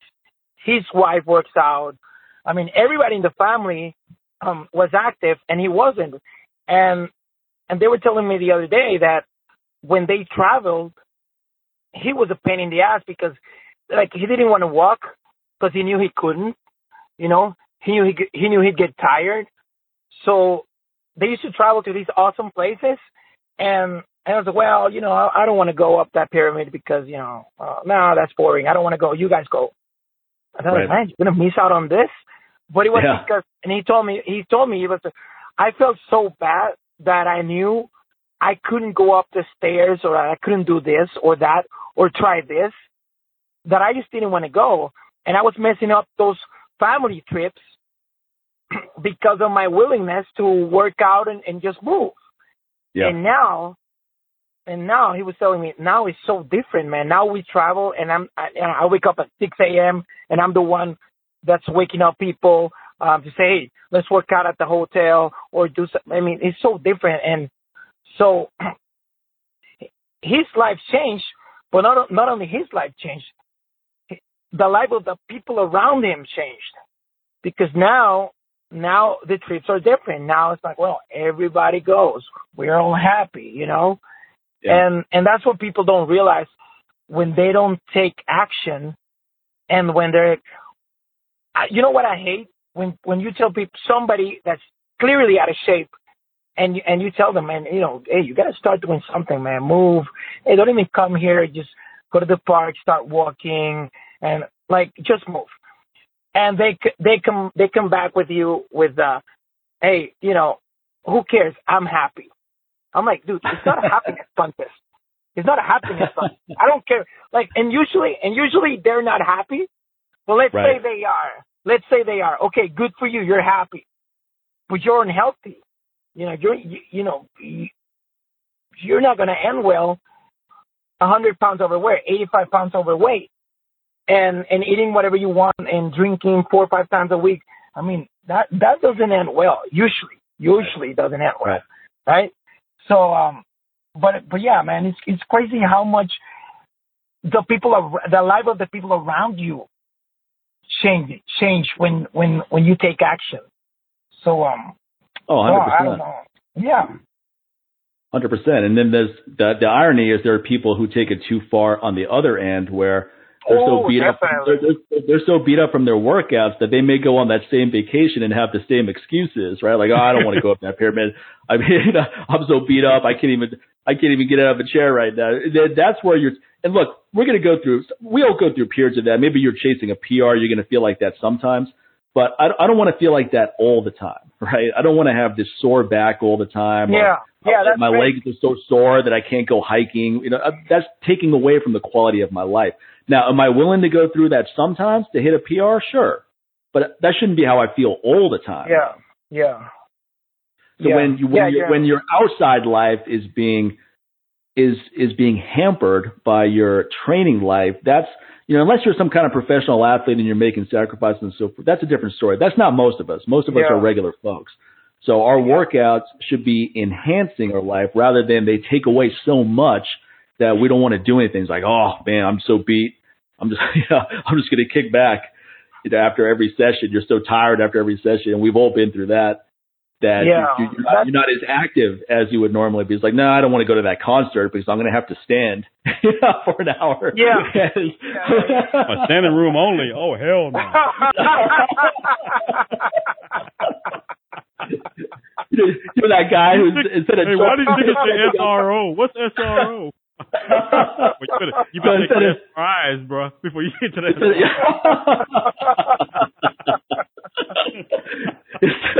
Instead of jumping up and dancing, you're sitting down, just grooving. You're like some old guy. Everybody, come on, man! It's like, no, I'm cool right here. Jump in there. It's like, nah, hell nah, you jump. Oh man. You're just waving your hands from a seat. From a seated position. Like, dude, I care. I care. I'm not putting them up. Yeah.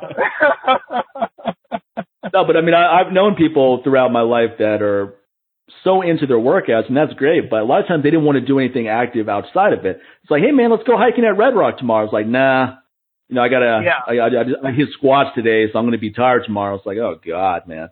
You got to get out and do some stuff. You got to. The whole point of all these workouts is so that we feel better when we go do things like that. You can go for a long hike, no big thing, because you're in shape, you're fit, you feel good. Yeah, I mean, imagine living here. Like you have both oceans. The elevation. Literally an hour and a half away, right? Right. Yeah.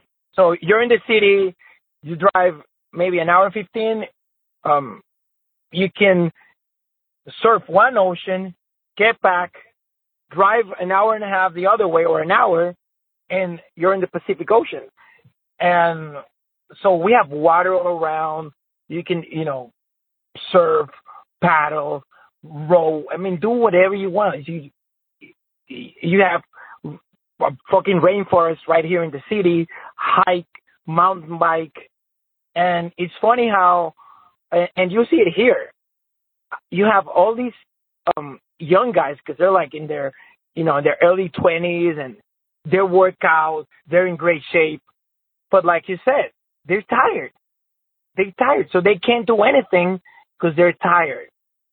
Right. They're tired because they work out so hard that, they cannot go on a ride on a Saturday afternoon or Saturday morning, or wake up early on a Sunday and do stand-up paddle because they're tired from their training. It was a hard week. It was, the program was really hard this week. I'm like, dude, man, you got to live your life. Yeah, I mean, it's crazy. It's crazy. That like at our gym, I can tell you, that almost never happened because I'm constantly preaching to people, you work out to feel better and to do whatever it is you want to do better without pain and without getting injured, or at least minimize the chance of getting injured. Right. Because I remember a really old interview of Steve Maxwell, and he was talking about that. It was like it's so crazy to get injured training for the sport you practice. Right. It's like, oh man, I'm training so hard, I get injured. Yeah. And it's so ABC, yet people don't get it. It's like, dude, like you're a fighter. Let's say I'm training a fighter, like you said earlier, how the fuck am I going to injure the guy, prepare him for a fight? And now, like every time. And it happens all the time. Yeah, all the time. Because they don't say it, but a lot of the times, these guys don't get injured in sparring. Like, they get injured, most of them get injured training. But look at the training they're doing. Look at what they're doing. Like, you have these guys, and yeah, you can be really young and be a great trainer, I'm not saying you can't, but you definitely don't have the experience that most of us have. Like, right. we've seen a lot of things. Like, we've seen things that you don't read about, right? So you have these guys that are just watching videos of other people training people, and they're like, okay, we got to do this, man, and we got to get those chains, and you got to do clean and jerks, and you got to be like, what the fuck is guys doing? You know, snatching like 115, 130. I mean, what the hell is he doing? You know, is he training for a fitness competition or is he a fighter? You know, limited range of motion because of all the injuries. They don't care about that. Like, man, you bring that part, you know, as far as you can. But, oh, shit, okay, there goes that shoulder. A lot of us grew up with bad advice, right? We hear mantras such as no pain, no gain, when really the opposite is true. If you're in too much pain, you're not going to gain anything. If you're in pain after every workout, you're not going to gain much from that workout. So, but people still have that mentality of, you got to push it hard, take it to the last rep, and then do forced reps and negatives and so forth. And there's a time and place for that training. For most people, it should be never, but there's a time and place for that for some people. But the average person, like let's for example say that you're training a police officer or a firefighter, and you have them do some crazy deadlift squat program, so they're beat up all the time. Now they have to go out on a call, and they can't run because they're so sore, they're so stiff. Now, if you just had them do 70 to 80% of maximum effort, so that's the range that builds strength anyway. But more importantly, you don't get beat up. You could go do deadlifts 4 times a week at 70% and leave a few reps in the bank on every single set. Yeah. And you're not going to be beat up at all. Your back's not going to be even slightly stiff, assuming your technique is good. You're going to get better, you're going to get stronger, and you're going to feel good.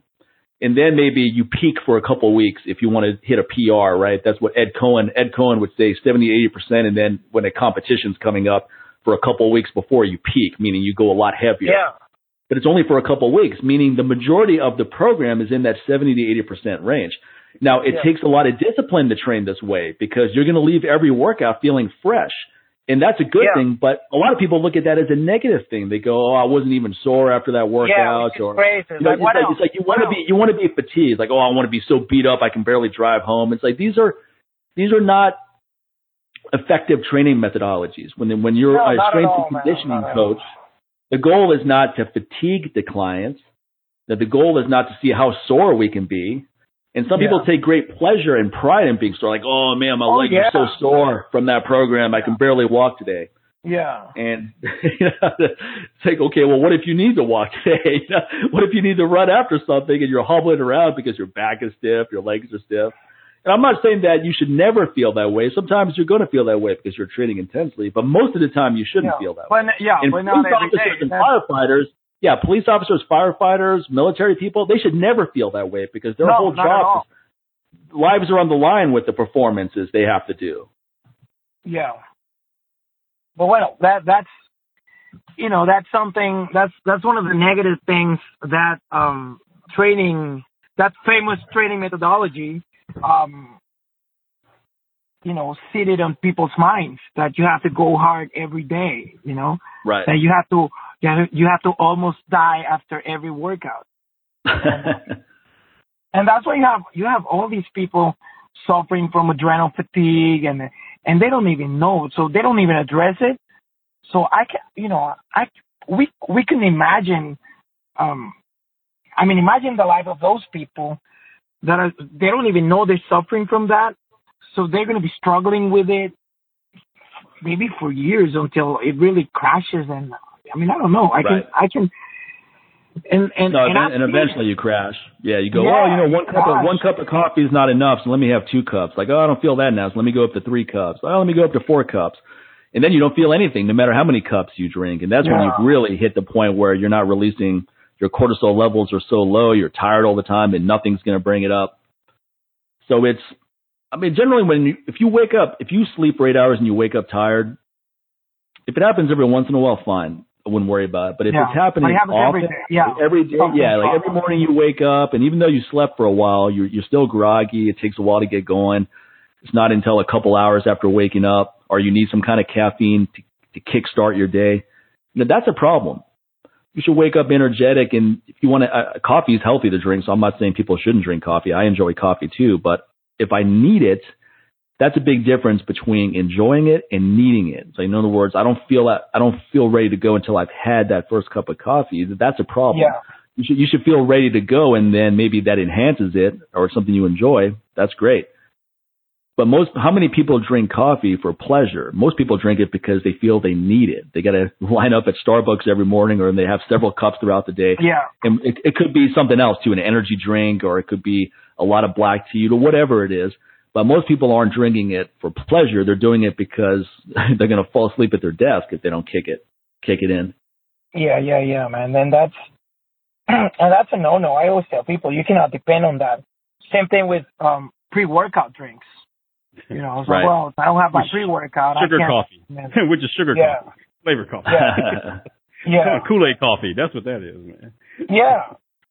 Yeah, I mean, and the ideal pre-workout drink is one that has no stimulants in it, and it actually just gives you things that perk up your brain, like tyrosine, and perk up your nitric oxide levels, like citrulline and so forth. You know, and that's something that I've designed and will be coming out with possibly later this year, definitely early next year. And the goal was to make something that actually improves your workouts, but it doesn't have any kind of stimulatory effect. Yeah. And I think sometimes when people they're feeling really fatigued, but they're attached to getting the workout in, they go, okay, let me take that pre-workout drink and then I'll go. Where most likely you should probably skip that day. If you feel that fatigued. Sometimes it's just, you just don't want to do it, right? We all go through that. Like, I don't really want to go. And then you go anyway and you have a great workout, right? That happens. And that's a fun feeling. Other times you don't want to go and you make yourself go anyway. And then you go get injured, or you're even more beat up now than you were before. And you realize, okay, I could have skipped this one. It wouldn't have been the end of the world. Or you know what? Something that is not so serious, but it's bad anyways. Like maybe you're obviously you're not gonna have a good workout, and then you feel bad about it. So you're like, man, I sucked today. Yeah, man, I sucked today. You know, I couldn't even do this. I couldn't even do that. I took too much time. It's like, well, if you decided to work out, why don't look at it in a positive way and say, well, even though I wasn't feeling that well, I still worked out. Yeah. Yeah. You could say I felt like crap and I still had a pretty decent performance. So imagine when I feel good. Yeah. I still pushed through. But no, it's like, there you go with the negative shit, and it's like, oh man, you know, I suck, man. I usually do this faster, and some people, because they are already living in this state, so like they feel bad every single day of the week. They work out even though they shouldn't, because maybe if they would take some time off, they would feel better. They don't, so they keep grinding. But they feel bad after every workout. So they're like, oh man, you know, I don't know what's going on with me. Man, you're fucking tired. You're tired. You're killing yourself. But no, they keep going. They keep going, and that's how you see people eventually crashing because they don't stop and they don't change anything. You know, they don't want to adapt their. Let's say there was a time where I really, when the two babies were born, those few months, dude, if you're sleeping 3 hours a day, 2 hours a day, you're winning. Okay? So my training during those months obviously changed. And I was like, well, I cannot push myself, you know, that far because I'm really not sleeping. And I tried to get a little power nap during the day or meditate, but it wasn't enough.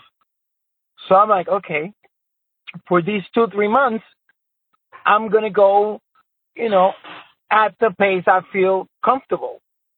Right. But people usually don't do that. And it's even crazier when you're telling them to do that because you know what's going on in their life and they still don't do what you say. That makes absolutely no sense. And even worse when they're paying you to train them. But it happens. Like people have a hard time adjusting to some stages of their life. It's like, you know, right now I know I cannot train this hard. I gotta adapt to what's going on in my life. They don't. Because they have this mentality that they have to push through. But like eventually you're gonna crash. You're gonna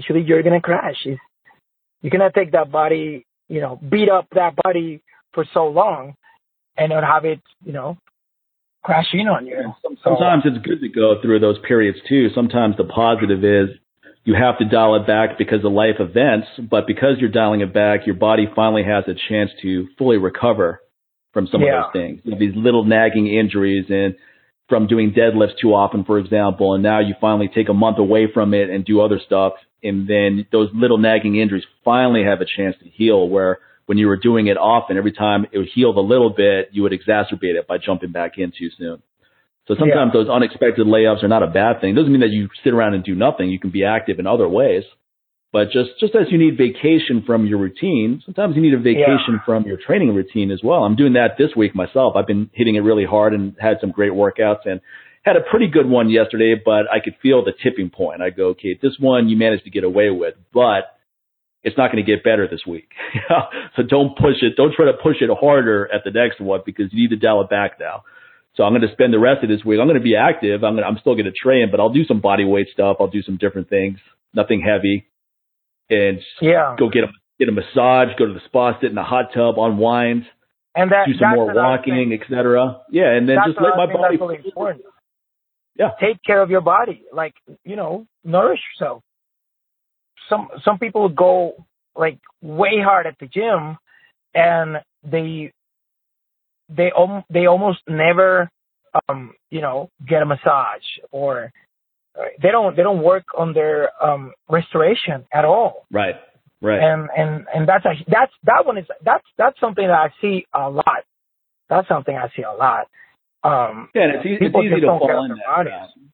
It's easy to fall into it. And sometimes people just don't understand the merit of it. They go, massage, what's that going to do? And like, look, if you go get some generic massage somewhere, that it may not do that much. But if you go to someone who's used to working with people like us, that's a much different story. When I get a massage once a week, she's going in there and fixing things that I basically broke or damaged that week. So it doesn't accumulate every week, where if I didn't go to her once a week, it's going to be that week accumulates with the next week, and then you're more and more beat up. Here I'm getting everything fixed that was damaged that week so that I have a reset point for the next week. And sometimes it's not enough, right? That's why I'm going to rest up this week. But most of the time it is. Most of the time it makes a huge difference. But then that's just one thing.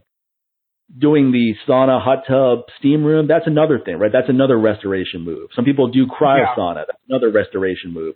Some people do Tai Chi or yoga or Qigong. You can do that stuff every day, right? You're not going to overtrain. Yeah. So the joint mobility stuff you can do every day. You're not going to overtrain doing joint mobility stuff. Walking you can do every day. You don't need to walk 3 miles on Monday and take Tuesday off. You can do it every single day. And these are things that are just not only good for your body, but your brain. It's meditative. You clear your head. You work out anxieties. If you have a bunch of anxieties, go for a 3-mile walk. It may not all be gone, but you're going to feel better. It's definitely not going to be worse. So what do you have coming up, man? Anything new and exciting around the corner? Well, actually, I'm working. I've been working on an app for a while. Just because, like there are a lot of people that train with me for a while, but how people come and go, and with some people really. Like when you have 2-3 kids and with the work, the kids, the school, you don't have time to go somewhere to train. But you have the discipline, right? Because you gotta have the discipline. If not, somebody that hasn't been in a gym for 5 years, he's not gonna start training at home by himself. Okay? So that's that. That usually is not gonna happen. But let's say somebody like me, like maybe if I wouldn't have a gym, dude, it'd be really hard for me to get to a gym like 5 times a week. Like maybe I could manage 2-3, and the other days I would have to work out at home. Like most of the year I work out actually at home because I just get tired of being at the gym, and I'm like, dude, I want to go home and watch my kids, and I have everything at home, so I'll train at home, Right. Or I have like the biggest park in the city is maybe like half a mile away from my home, so like I'll go there and I'm, in the middle of the park, surrounded by trees, and just bring a kettlebell or a steel mace and work out, or just do body weight stuff, right? Right.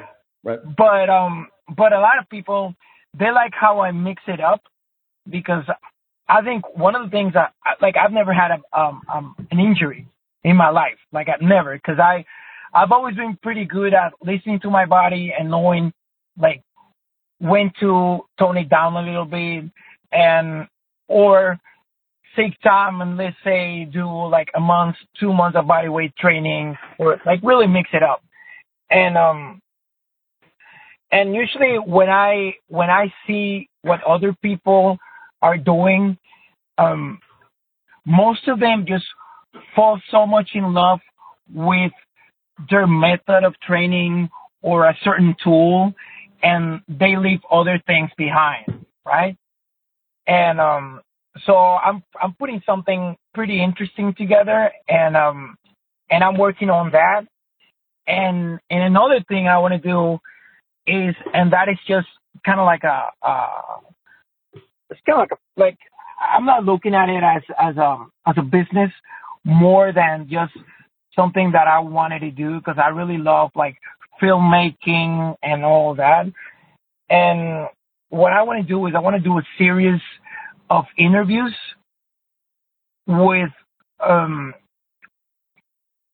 people I find really interesting, not only in the fitness world, but like all around, like in music, and I'm really well, I'll talk to you about that later on, but because I want people to know, like, let's say for instance I love that Rich Roll podcast, because we got to know a little bit more about you, right?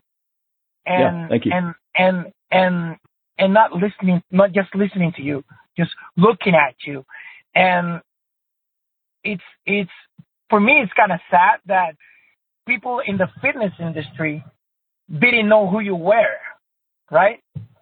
Because I'm like, yeah, shame on those people. Yeah, I mean, come on, everyone wants to know who I am at this point. Come on. I mean, it's like for people not knowing who Steve is, or Ken, or Maxwell. It's like, well, I mean, I've always said we're kind of like the hardcore. We're the equivalent of hardcore bands in the fitness industry, meaning that we have our strong, loyal followings, but we're the bad balls, the agnostic fronts, of the fitness industry. We're not the five-finger dead punch, Metallica. Blink 182, Taylor Swift, Disturbed. Yeah, Disturbed. Yeah. But yeah, man. So that but it's not gonna be just an interview. It's like just spending time. So just so people get to know a little bit more about these people that I find interesting, and they don't put themselves out there that much. So I'm working on that too. Yeah, that's cool. I'm really excited about that, actually. Yeah, that's awesome. Yeah, and long form conversations such as what we do here on podcasts are always interesting, because I mean, if you have someone may come on with some contrived behavior, but I mean, if they're on long enough, you can't keep that up forever. Right? Yeah. I mean, if it's a 30-minute conversation, you could just go into character and just boom, boom, boom, you go through your 5 talking points. But if you're talking for 2 hours, eventually you're going to get worn down where you're like, all right, screw it, let me just show who I am. Yeah. Let me stop giving these canned responses and just say what I want to say. Yeah, because trust me, man, no one shoots the same. No one can hold that character for 2 hours straight for a 2-hour movie. They have to cut and start the scene over and shoot that scene over and over and over. So who the hell do you think you are thinking that you can maintain that character for 2 hours on this show?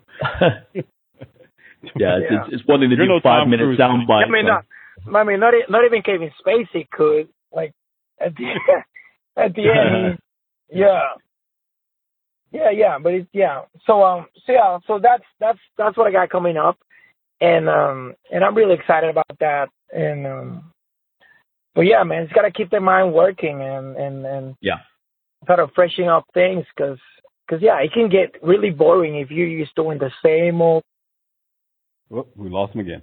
I was gonna say, I don't know if I lost him or we lost him. Yeah, we lost him. That's all right. We can wrap up there. Take another 30 minutes to get on. Let's see. It's just probably a matter of time before we get dropped as well. So I think exactly. We're about to get dropped too. So anyway, that's Ori Ortega, our friend, Briga Training. I'm not sure. I think his website is brigatraining.com, but we'll have that in the show notes. Anyway, just Ori Ortega. If you want to Google him, you'll get to all of his social media platforms. He's active on all of them, and he has a blog on his website as well. But he's a guy we've both known for a long time. He's a really good guy, really cool guy. I had the pleasure actually of teaching in his gym many years ago with Jason Dolby, and he has a really good crew of people over there too. So it's a fun environment. So if you're in Panama City, definitely check him out. Definitely get to one of his classes. If you ever visit Panama City, check him out too. Yep. And I'll tell you what sore right now, my ass from sitting down for so long. And I got to get out and the storm kicks in. And my dog's looking like, dude, I hear water is about to start outside. It's kind of motivating me to drop a little water in here too. So I'm looking like, don't you dare. Just give me 5 minutes. So that's it, man. You can wrap up right there. You guys know what to do. We don't have to repeat it every week. So we'll give you a little vacation from the action steps that we always bring up. So just fuck off, go take a hike. Stop listening. I mean, if you're walking, listen to the show. Keep walking. If you've been sitting around listening to it, get moving. If you're in front of your computer, go to our website and buy some stuff, and do Patreon, do all. You already know what to do. Anyway, so we can wrap up there. All right, take care, everyone. Take care.